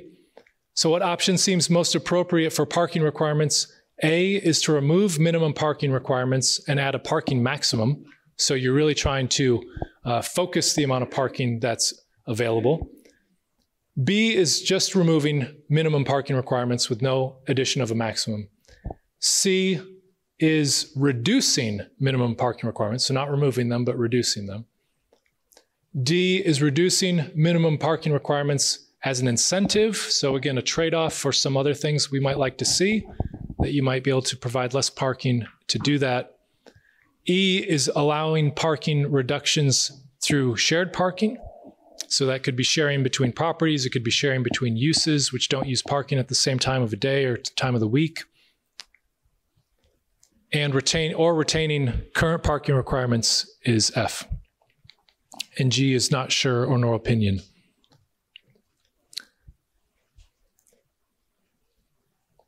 And the parking requirements are difficult in relationship to the smaller properties, which are part of the district we've gone through in the analysis as well, because parking takes up a lot of space on a property.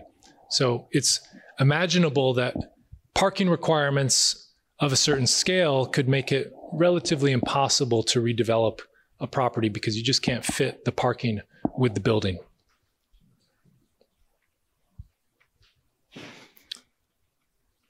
Thank you, Josh. And that looked like the top answer there was 33% on removing parking requirements and adding a parking maximum. So we've talked some about incentives of various kinds, either through height or density or parking. And those incentives may want to point toward certain things that the community would like to see. Some of that might be sustainable features for development. Incentivizing green stormwater management, for example, was something mentioned in the Looking Forward study. Incentivizing net zero buildings might be another approach where you're giving certain things to ask for a higher level of sustainability in the buildings. Investing in complete streets improvements or streetscape improvements, pocket parks or other parts of the public realm, which could be an amenity to the community. Increase traffic calming measures, which help to increase pedestrian safety, as has been shown as a desire, and decrease neighborhood cut-through traffic, or incorporating neighborhood scale wayfinding, for example. Each of those are sort of extra things that could be asked for in that incentivized zoning environment. And also, I think affordable housing typically falls into this category as well. And the next question is, what level of affordable housing requirements should we be thinking about in that incentive type environment Today, the affordable housing requirements have a requirement for 10% affordability. So of all the units that are built, 10% would be affordable at 80% of the area median income. So we can either A, retain that current affordable housing requirement, or B, incentivize an increase in the amount of affordable housing provided. C, increase the overall affordable housing required.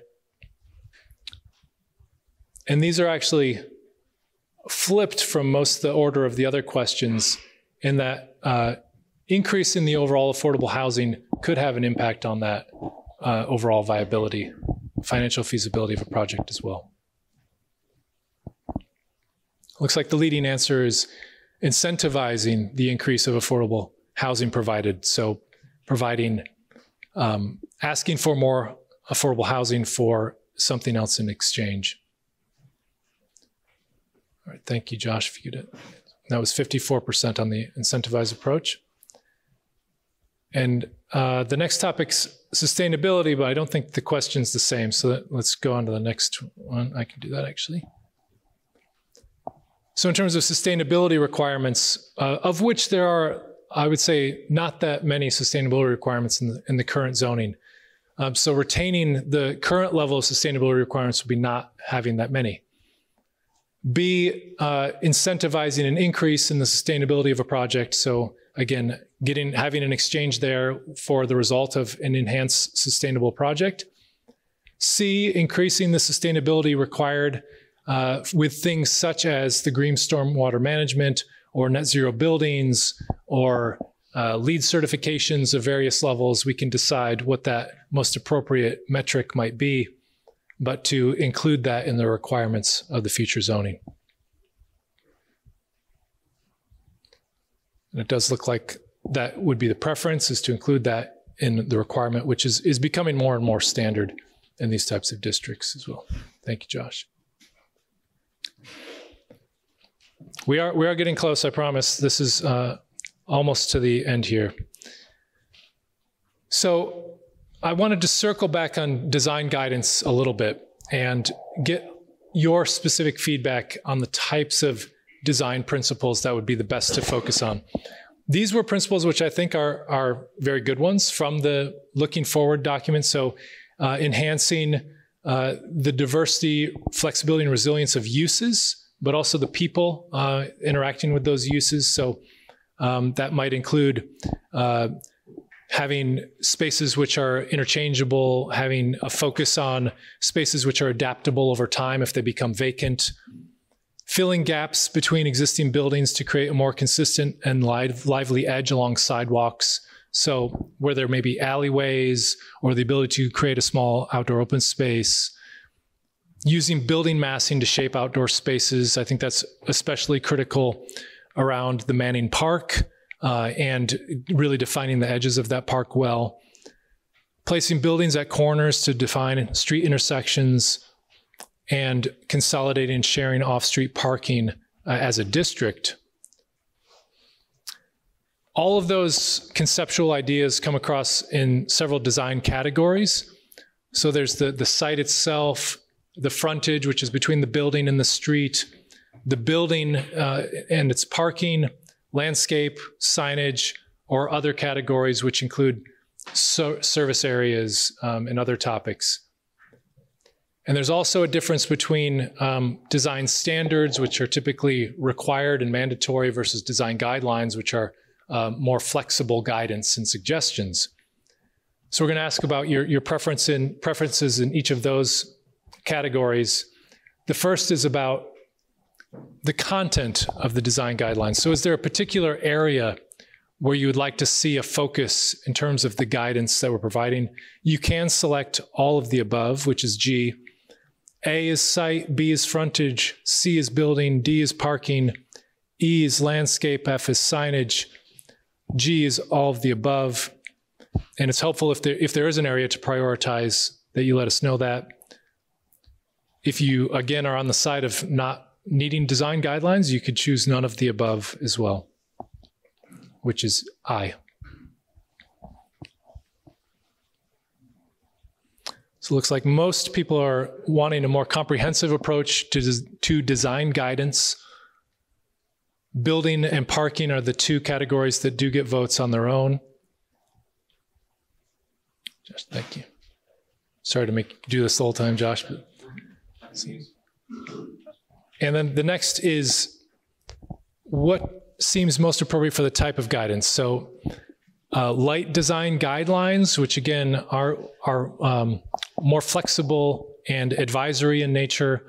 A more comprehensive design guidelines, which is what your previous answer points to in terms of comprehensiveness.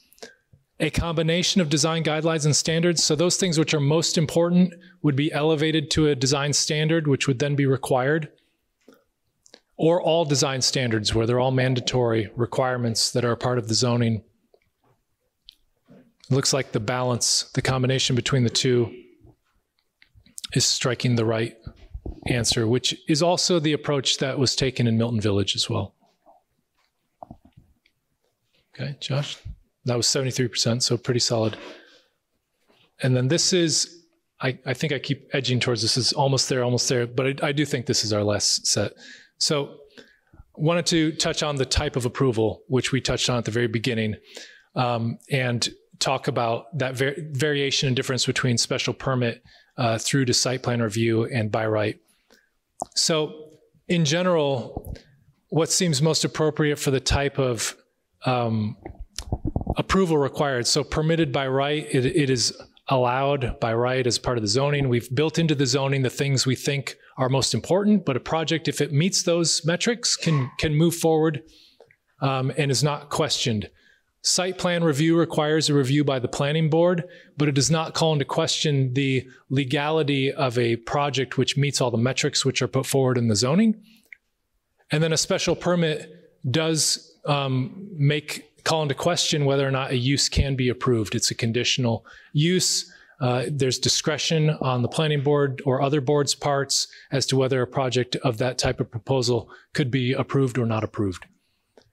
That's the context most of this work is occurring within today.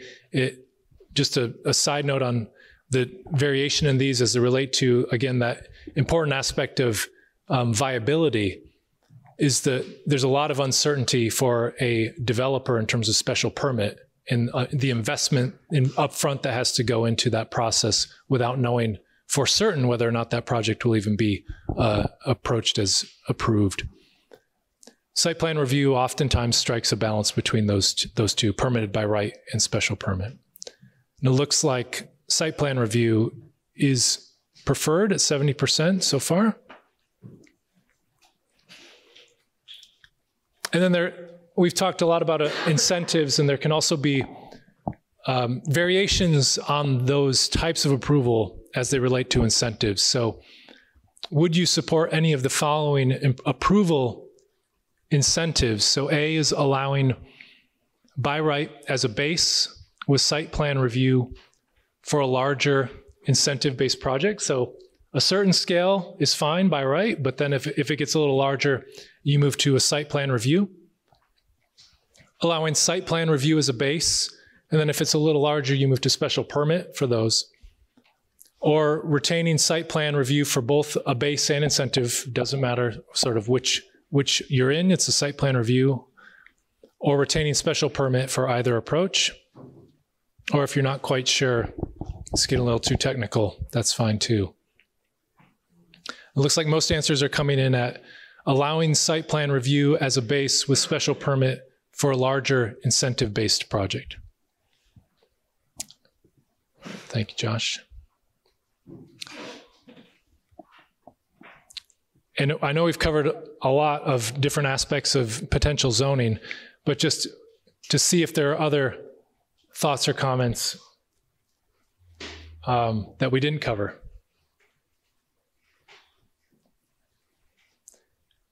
And also invite, if there are any verbal comments, but with a caveat that I'm not opening the floor completely just yet, just on the zoning. I do want to ask you about some potential example districts, and then we'll have an open call for comments as well.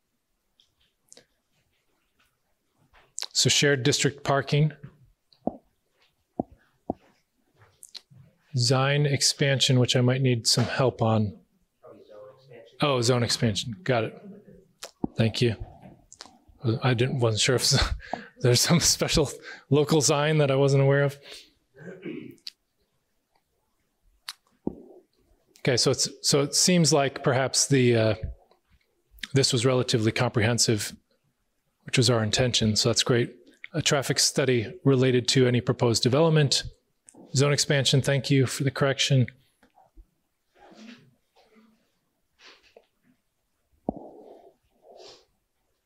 Okay, thank you all for your patience in following along with this. So the final item, which is helpful for us, is just to get your sense of examples of other successful mixed-use zones. We have suggested some, which is always dangerous because no one ever likes our suggestions. But we have suggested some more to have you point us in the direction to go do some more additional homework to understand what has made that place successful or how their zoning looks. So I have a few. Some of these are in the looking forward study as well, so we're still building off that previous work.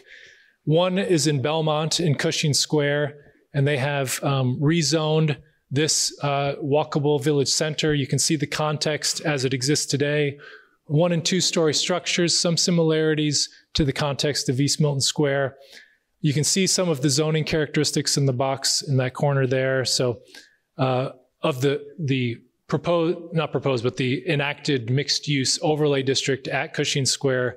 So up to 4 stories, 48 feet by special permit, a rear setback of 20 feet, no front setback, maximum floor area ratio, that FAR, which we were talking about today in East Milton Square, is not getting anywhere over 1 in general, and they had it at 3 there. And parking a little bit less, 1 per unit. And this is the type of development that's now constructed in Cushing Square as a result of that zoning overlay for mixed use in Cushing Square. Ground floor retail on the main street, and then 3 stories of residential in general above. There's some topography there, so it varies between 3 and 4 stories. Can I ask, when you say successful, what are like key metrics, like the 3 to 5 things that you would say we would define a successful project as the following? I think generally the very simple summary of success here is that there's zoning that resulted in a built constructed work. So it was zoning that proved to be viable. So that's success. If that... I mean, any zoning would be successful, right? Not necessarily. So I think the mixed use zoning of scale was the intended outcome, and that was what resulted from the zoning. So I think that this massing and form, well, it did have, I think it went through its own process in Belmont. I think the intended results that the community was looking for is what came from the zoning. So that's, I think, vision, zoning, constructed and built outcome. There's some variation along the way, and I think you could find voices that would say that this, even in Belmont, that would say this is not a success, but that this, I think, from point A to point B to point C, that's the success. As we went through the process, you felt like you had consistency and plurality at the least of flex. There seems to be a consistent vision in Milton, and you're saying that it seems consistent with Belmont, and Belmont made zoning laws that was consistent with their vision, which wasn't 100% consensus. You'll never get that. Yeah, I don't think, I want to be cautious. I'm not saying like this is the solution for East Milton Square. I think we're looking at other models where they have actually had the intention of mixed use zoning.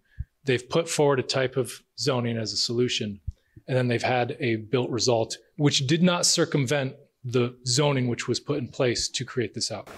Sure, that's right. I actually don't disagree that it's a success. I guess it depends on what we're defining success, which differs. There are communities, I'm not saying this is one of them, that define success as no further building, right? So yep. I'm just curious. So in this case, they wanted this type of thing. They got this type of thing because they made zoning that allowed for that type of thing. What was on that site before they put up that really large building? Similar structures to what you see here in this context photo. And some of these structures still exist, for example, across the street on Trapello Road. And so that's the redevelopment that is possible, moving from a 1 or 2 story structure to a 3 or 4 story structure was the end result. So it goes back to that viability. I mean, we could put together a zoning plan. If nothing happens, then obviously it wasn't successful. It all comes down to appeasing everybody, all the players, so to speak. Right, which is what we're trying to keep a mind to as we go through hearing everything from the community, keeping an eye to those more technical aspects of the zoning. And we, as practitioners, don't get that right all the time either. There's plenty of mixed-use overlay zoning districts around in our region that have not produced mixed-use construction. So it is a balancing act, and it's not always the perfect solution. So I'm just going to show you a few more of these, and then you all get to weigh in on whether or not you think this is something we should consider as an example. There's Reading, which has some similarities in their downtown. They put together a overlay district of the characteristics you see here. So 45 feet by special permit, 0 foot at the side or rear if there's an adjoining building, 0 foot up to 10 feet, so that build 2 front setback. Parking was a little higher at 1.5 per unit, and then 1 per 500 square feet of residential or of non-residential space. And the FAR, the density, is again higher. And this was a resulting project from that zoning recipe. So the ground floor, non-residential uses, 3 stories of residential above. And I did have some statistics. Oh, I missed it on Cushing Square. That massing that we showed was 124 residential units, and it had 38,000 square feet of commercial space. Here, there's 53 apartments, over 22,000 square feet of retail. I'll just go through a few more of these. Dedham Square has seen quite a bit of mixed-use redevelopment. This is the context in Dedham Square. There's still some of those 1-story retail structures, as you see here, and they put together mixed-use zoning with a 45-foot, 4-story maximum height, a 2.4 density floor area ratio, 1 space per residential unit, and then some additional parking required for retail, but that was more on a discretionary basis. And here's a resulting structure, 3 stories, ground floor retail or restaurant space with 2 stories of residential above. And that was 14 units, residential units, over 7,400 square feet of retail. And in Canton Center is an interesting example because they've had a mixed-use overlay district that's been in place for some 20 years or more. And it was an example of attracting mixed-use development to Canton Center. And it has been, we just went through a process with them to update that 20-year-old mixed-use zoning because it was no longer attracting the type of development that they would like to see. So the base height was 3 stories and 40 feet. We've just helped modify that to be 4 stories, and I think it was like 52 feet or 55 feet. Oh, that's it. I put it there. So that's what it's been adjusted to. 1 unit, 1 parking space per unit, and 1 space per 500 square feet of retail. And you can see here's an example of this was under the previous zoning, actually. So nothing has been built, which the new zoning has not even been passed by their town meeting yet. It's brand new. And this was a 3-story structure. And so this would be to move to a 4-story. This had a little bit of occupiable space in the pitch of the roof, but not a full story. And that's a ground floor restaurant at the beautiful, they have a waterfall right next to it here with residential above. And then lastly, Milton Village, which has gone through their own process in the town, of course, and is looking at heights of 4 stories or 55 feet by special permit, an FAR of 1.65 with parking at a space per unit with a space per 500 square feet of residential. And I know nothing about this project, but I've found this online. So there potentially, and I'm not trying to get into trouble here, but this is a potential conceptual plan under that zoning. I have no idea what its status is, so don't quote me on it. Okay. But it just gives you a scale. Nothing yet has been built underneath that or under that Milton Village zoning, but potentially proposals will come forward. So last set of questions, I promise. These ones are straightforward. We're just trying to get your reaction to each of these examples, if they're good or bad, and if we should pursue them any further to try to learn lessons from them for East Milton Square. So we'll go one by one. So is Cushing Square in Belmont a good example? A is very good, B is good, C is neutral, D is bad, E is very bad, and F is not sure or no opinion. One thing we've consistently found working in the region is that you can never find the right example to tell another place that they're, so I won't feel bad if all these answers are very bad. So it looks like Cushing Square might not be the one. Most people are thinking it's bad at 67%. Okay.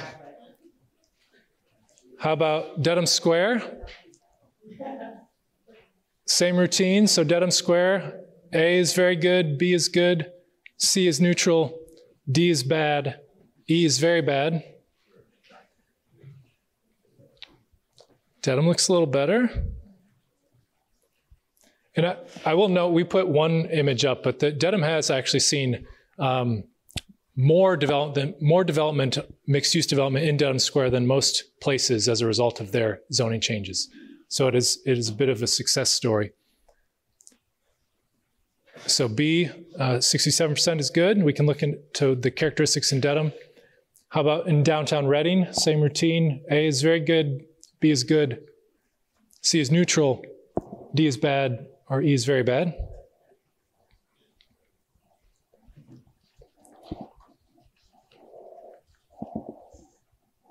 Looks like Reading may also be worth a look. Most people are neutral about it, with some followed by some good. Looks like Dedham did come a little stronger than Reading in terms of people's response to it. Okay, Josh, let's move on next. And how about following the local model with Milton Village? A is very good, B is good, C is neutral, D is bad, E is very bad, and F is not sure, no opinion.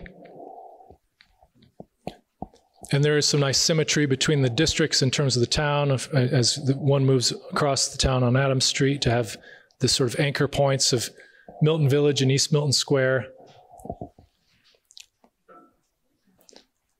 Looks like neutral and good are the leading answers there, with 40% and 27%. Why did he vote on Canton? Yeah. Did we not vote on Canton? Oh. No. Oh.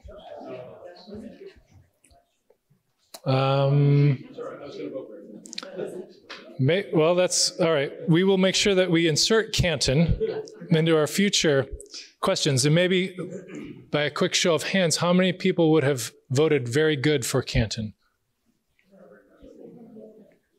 Okay. How many would have voted good for Canton? All right. How many would have voted neutral for Canton? Okay.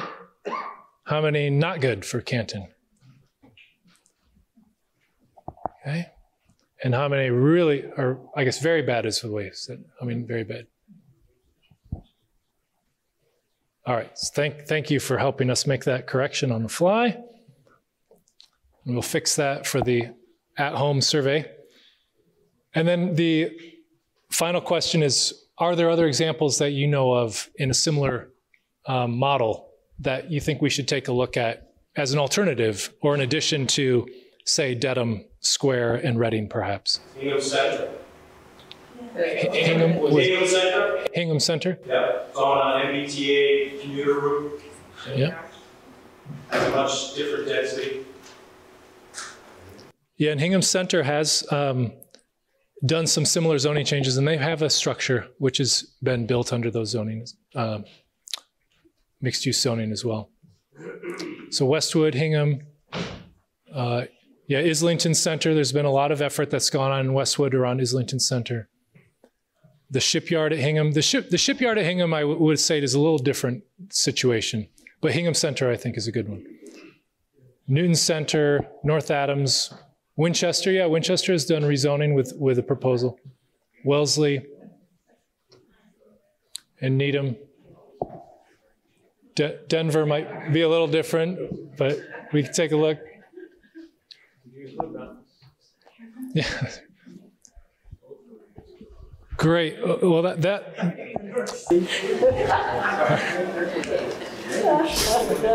All right. So thank you all for your patience on that. This really does give us very rich feedback in terms of guiding in a very concrete and specific way how we look at the zoning relative to the community's feedback. So I appreciate that. But as I mentioned, we did want to give pause and space for other comments or thoughts or questions which we haven't covered in the framing of this presentation. So welcome you to. Yes, just had a quick question kind of on the time arc here. So I believe it's December 4th is voting town meeting, but that's on the MBTA Communities Act. Yeah. This overlay, kind of curious on how the timeline looks. You said this was kind of the early feedback stage. Yeah, Josh, could you push me past this? Thanks. Yeah, so that's a great question. So the question was about the timeline for the overlay. The 3A zoning is on a different timeline, of course. In terms of the overlay zoning, we are looking out toward probably not even a town meeting in the spring of 2024, but at the earliest, and I'm not sure that's even contemplated for a fall of 2024, but it might even be beyond that. But this process will be going, our effort with the town and the guidance to put the zoning and design guidelines together will be occurring over the new year. We hope to be moving that forward toward a second community meeting where we would come back to you with more concrete results of all of this feedback, probably to land in about the March or so timeframe. And then that would be us wrapping up our work to hand off to the planning board by the end of June, which is when the funding and contract for our work is through. And then it would be an effort from there to move forward with a public hearing, a warrant article, those types of official zoning maneuvers towards a town meeting. Yes? How does this align or compete with the MBTA zoning? That's where I'm like completely confused with that. Yeah, so Tim's welcome to jump in, but I'm happy to give a shot at it.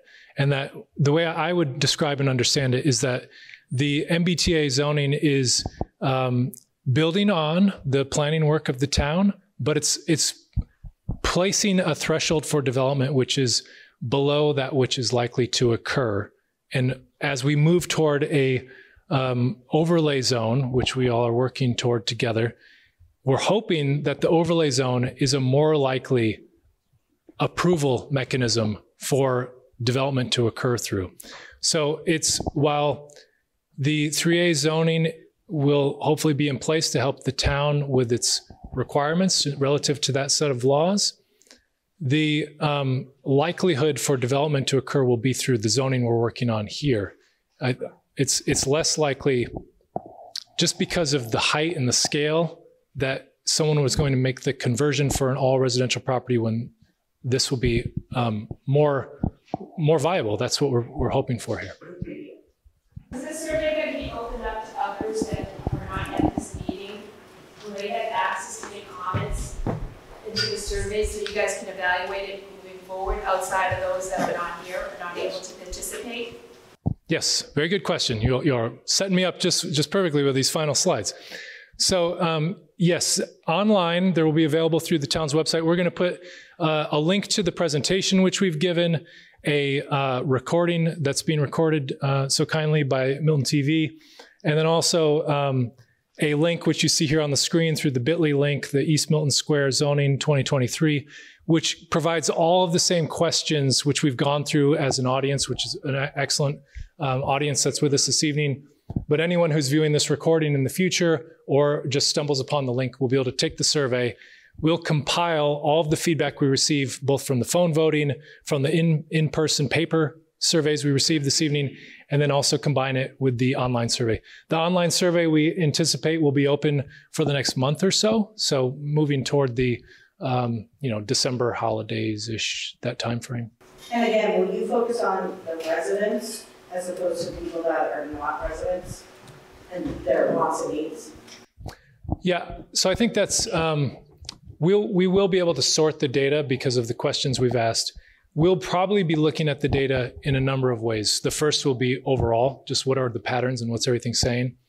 We can take a look and analyze it based upon some of those cohorts of the answers and see if there's any meaningful difference between overall to a cohort.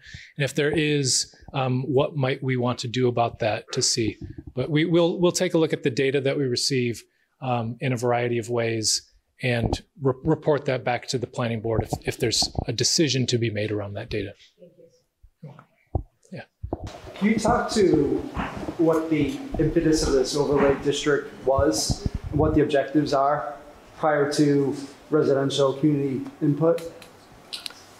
Yeah, so this has been something that has a long, I would say, track record leading to this point. So it started with the townwide Milton Master Plan from 2015, thank you. And so that at that time, there was a focus on economic development in East Milton Square, really reinforcing it as the commercial center and heart of the town. The following that work were the ULI study that Tim mentioned and the Looking Forward Milton study, which gave more, had their own community processes involved in them, gave more specificity and detail around what economic development should mean in East Milton Square, but also for the surrounding neighborhood. And so then our zoning and the types of purpose statements that we went through this evening are what we've sort of summarized and delineated from all of that past work that we're building on. Is that what you were asking about? I guess what's not clear to me is if the objective is to expand the overlay district, to make the overlay district more effective, and what's driving the effort of this overlay? Well, I think the very simplest way to put it is that projects are not being approved through the current zoning. They're having to circumvent the current zoning, either through variance or a separate process, 40B, for example. We want to create a set of zoning regulations that projects can actually enter through and be approved through, so that there's more predictability for the district, but more predictability for residents as well. So that's what all my talk about viability is about, that it can't be a recipe.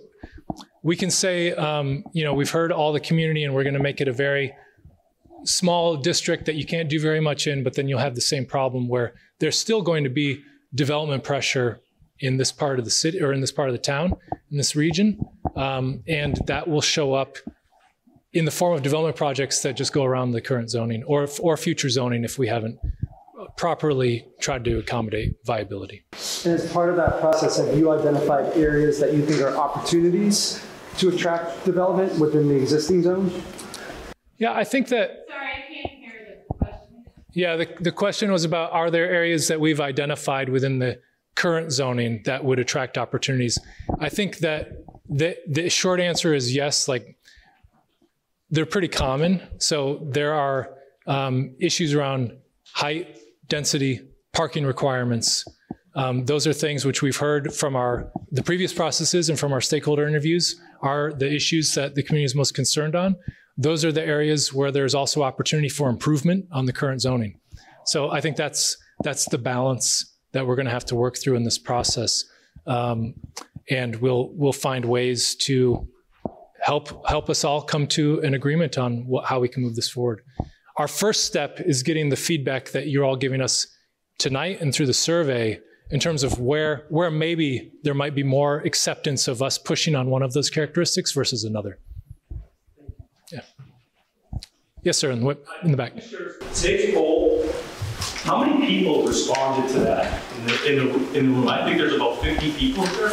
I'm just curious how many people actually took the poll. Yeah, I actually can't check on that I'd have to do. You can give that to the planning board after today's meeting. I guess I've also seen no clarity on the expansion of the business districts. So you've been really good about very high level, very complicated things. The survey is not easy to follow. I don't agree with some of the way the words are written, but again, we can talk about that later. But I'm just curious why you didn't talk about where you're looking to expand. And for instance, I'll consider this area transitional. And there are some places in this area that kind of meet the definition of transitional, but your slides specifically show they're going to be in the business district and you want them to be red instead of one of the other colors that you're showing.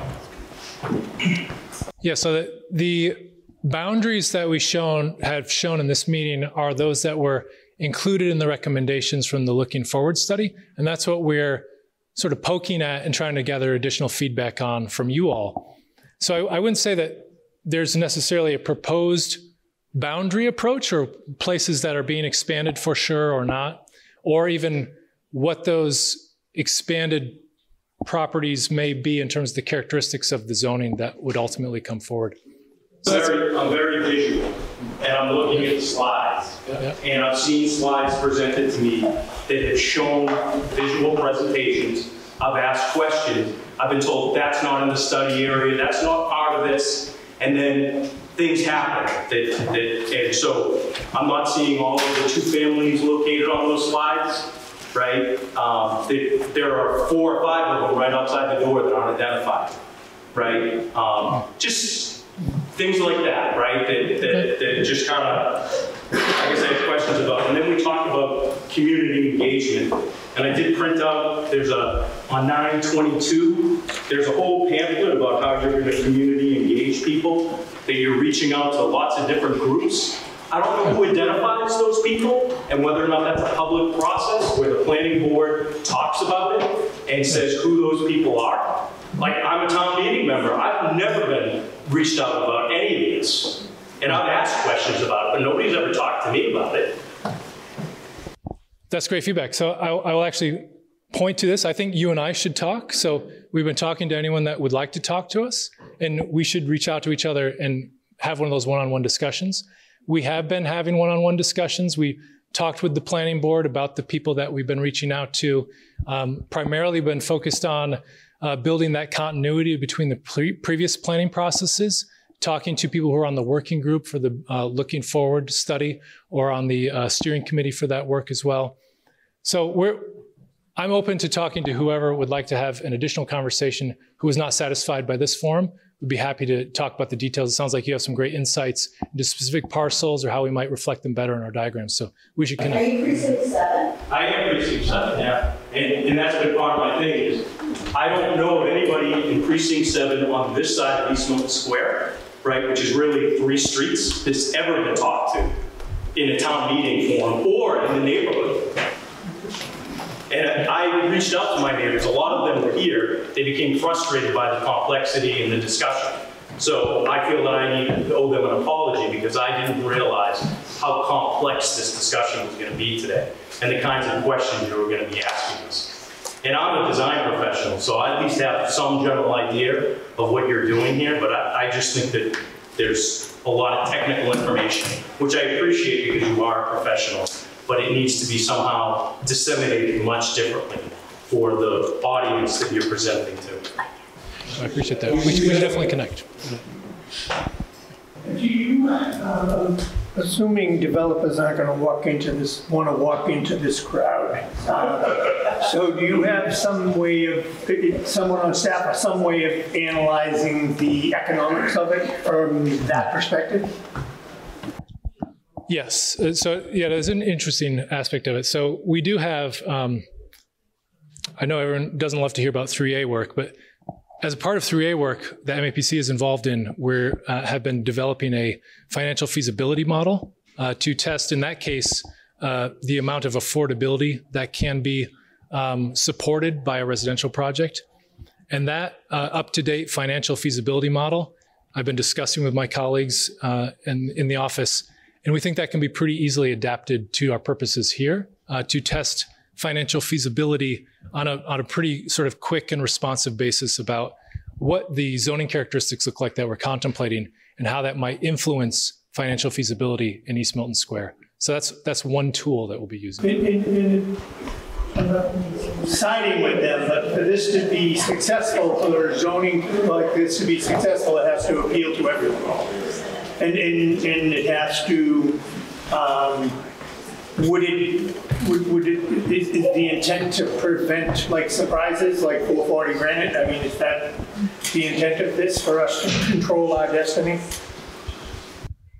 Yeah, I think that in a lot of ways it remains to be seen if the answer that comes out of this process is one that will be successful in terms of channeling and attracting development in a predictable way. I think that's always the question mark in these processes. We can come up with the answer together that we think is the right answer, but will it actually result in development is the bigger question. And that's not a perfect science. I mean, the numbers that we produce could show that it, yes, may be, but there are any number of reasons. Some of them relate to the development cycles and real estate market and the loaning terms that are happening in the marketplace today. So it might be work that produces more built results in years or in a different real estate development era. But I think that's the tough part, is if the Venn diagram that I showed towards the beginning is a critical one.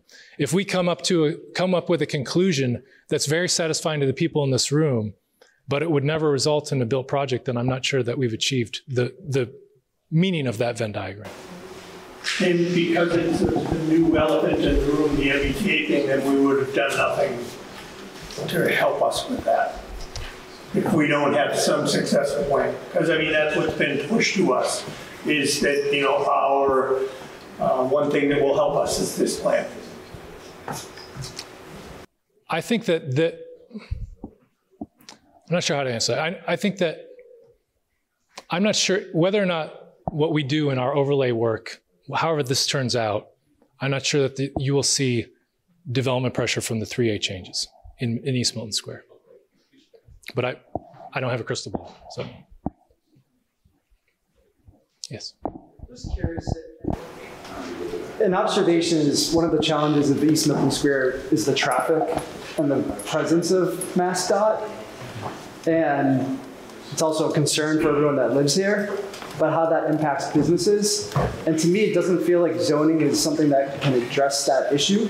But just curious how you factor that in and think about the traffic realities of the area. Yeah, so the question was about traffic and traffic concerns and how zoning can address traffic concerns.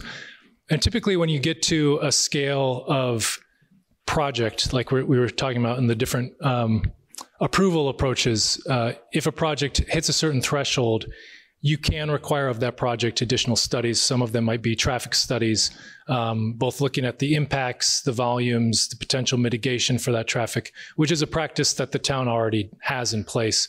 The town is also doing pretty extensive modeling work across the town, which would be an excellent basis for that type of effort on a project by project as proposals come forward. So that's something that can be, I think this answer is often unsatisfactory to community members, but it can be essentially inserted as a part of the review process so that it's dealt with on a specific project by project basis. It's not as much typically dealt with sort of at the zoning level in a universal way. So it's more studied as an individual project comes forward. There's a trigger and mechanism so that traffic gets studied in a very intentional and focused way for the characteristics of that specific project. Because looking at Islington, looking at others, I think we have a unique traffic situation here. Traffic's critical. I'm sure everybody in every town says that, but looking at those towns, we do, we have to cut through, and some of them don't, Well, anyone that lives here avoids East Milton Square because of the traffic, but we're the ones that frequent the businesses. So there's a conflict there that it doesn't really work. It's safety being pushed through the neighborhood. Like if you look all along the schools and like between Brook Road and Adams Street, a lot of those streets are one way during certain times of day, no left-hand turn. There's none of that in East Milton Square. So we're getting Dorchester traffic, we're getting Quincy traffic from two different directions. And between Squantum and Adams Street going into Quincy, there's construction on one of the two at all the time. So I'm on Emerson Road, and the cut through is insane. I mean, I have two children that I don't even want my kid to walk to the bus stop a block and a half away. So these are things that for some reason, the square and the neighborhood beyond it has never been considered, but other parts of Milton has. And I think that's, for some reason, East Milton Square is just sort of the lost, like, we're the Isle of the Lost to some extent. The misfits. The misfits a little bit that, with all the changes that are happening, which I support change and I support development, but responsible, and to not forget the members, the community members who already live there and have put roots down, that we want to better our neighborhood, but we want to do it safely. No, I would agree with all that, and I live on Antwerp Street, and I've actually followed people who have gotten off the highway, gone through our neighborhood, and gotten back on the highway, avoiding Granite, and they're going through the little neighborhood streets, not stopping in any of the stop signs. It's scary. Yeah. So all of this, I know that's not what this meeting is about, just to make sure that it's considered as planning is happening for zoning, is that we have to encompass all the different aspects of it, including enforcement of our police officers, and whether it's overnight parking or, if we do implement speed bumps or one way during certain hours, we need support there. That's great feedback. And there are things that we can do through the zoning to address those safety issues as well. And it's also, in my experience, not a satisfactory answer to community members as well. But one way to really impact cut-through traffic is to make it more difficult for the free flow of traffic through an area that you don't want to see the cut-through traffic, because the Waze apps and Google Maps and everything, which is pushing people to the places where there's a free flow of traffic. And if you have a walkable mixed-use district where there's a lot of activity, traffic slows down, there's maybe some congestion, but it's there for a reason because everyone's visiting the shops, stores, there's on-street parking going on, that becomes a congested area. And then those apps aren't going to push the traffic to it as much. Especially in the neighborhood. So you're correct, that is the case on Granite and Adams, but when you get into the neighborhood itself, that's the way around it. Starbucks is, Church Street is the cut through to Starbucks from Dorchester. I mean, even Granite Ave has the one ways that you can't go right to get off of the highway to protect that. I mean, those neighborhoods are going to definitely be impacted by development.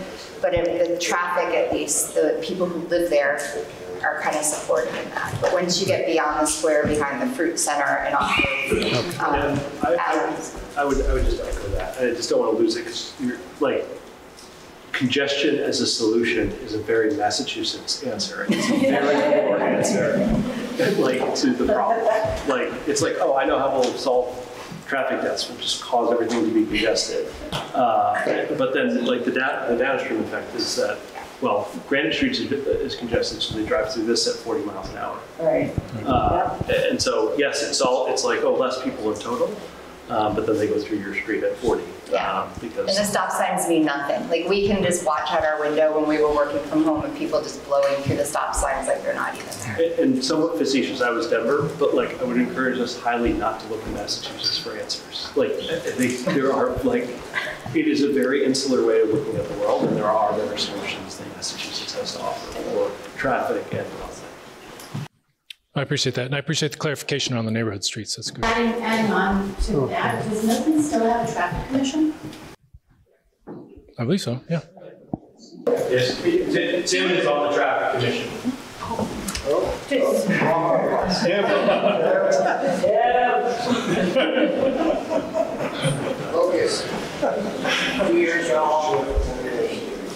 Any other? We have the same problem with traffic also. We also take everybody from the Quincy side, cutting cutting over to get over to East Milton Square. It's like nonstop, so they have to take in consideration the amount of traffic, the overflow, and the safety for the kids that are around here with all the cut-throughs. So they recommend having like at least a traffic study just to monitor the amount of traffic that flow what we have coming into East Milton right now. And even when you cut through the center, you have to cross across the main drag and Bryant Street. It's non-stop traffic. And you can't cross the street without waiting. And then everything backs up on Edge Hill Road during like peak hours. So whenever you have to cut through town, it takes you 20 minutes to get through one side of the town to the other. So it's recommended for them to take a good look at all the traffic patterns around the flow through Dorchester, Quincy, Randolph that comes into East Milton Square. Thank you. Yeah, just a couple more. If there's anything else we haven't covered? Yeah. Just to finish that thought, I think a lot of the feedback you're getting about viability and why people are cringing is with all of that in mind. Because if you make the center more viable, it's going to add density, it's going to add traffic, and it's going to push into our neighborhoods. That's what people are worried about. All right, it seems like we're kind of losing everyone here, so thank you all very much. I appreciate your time this evening. Thank you.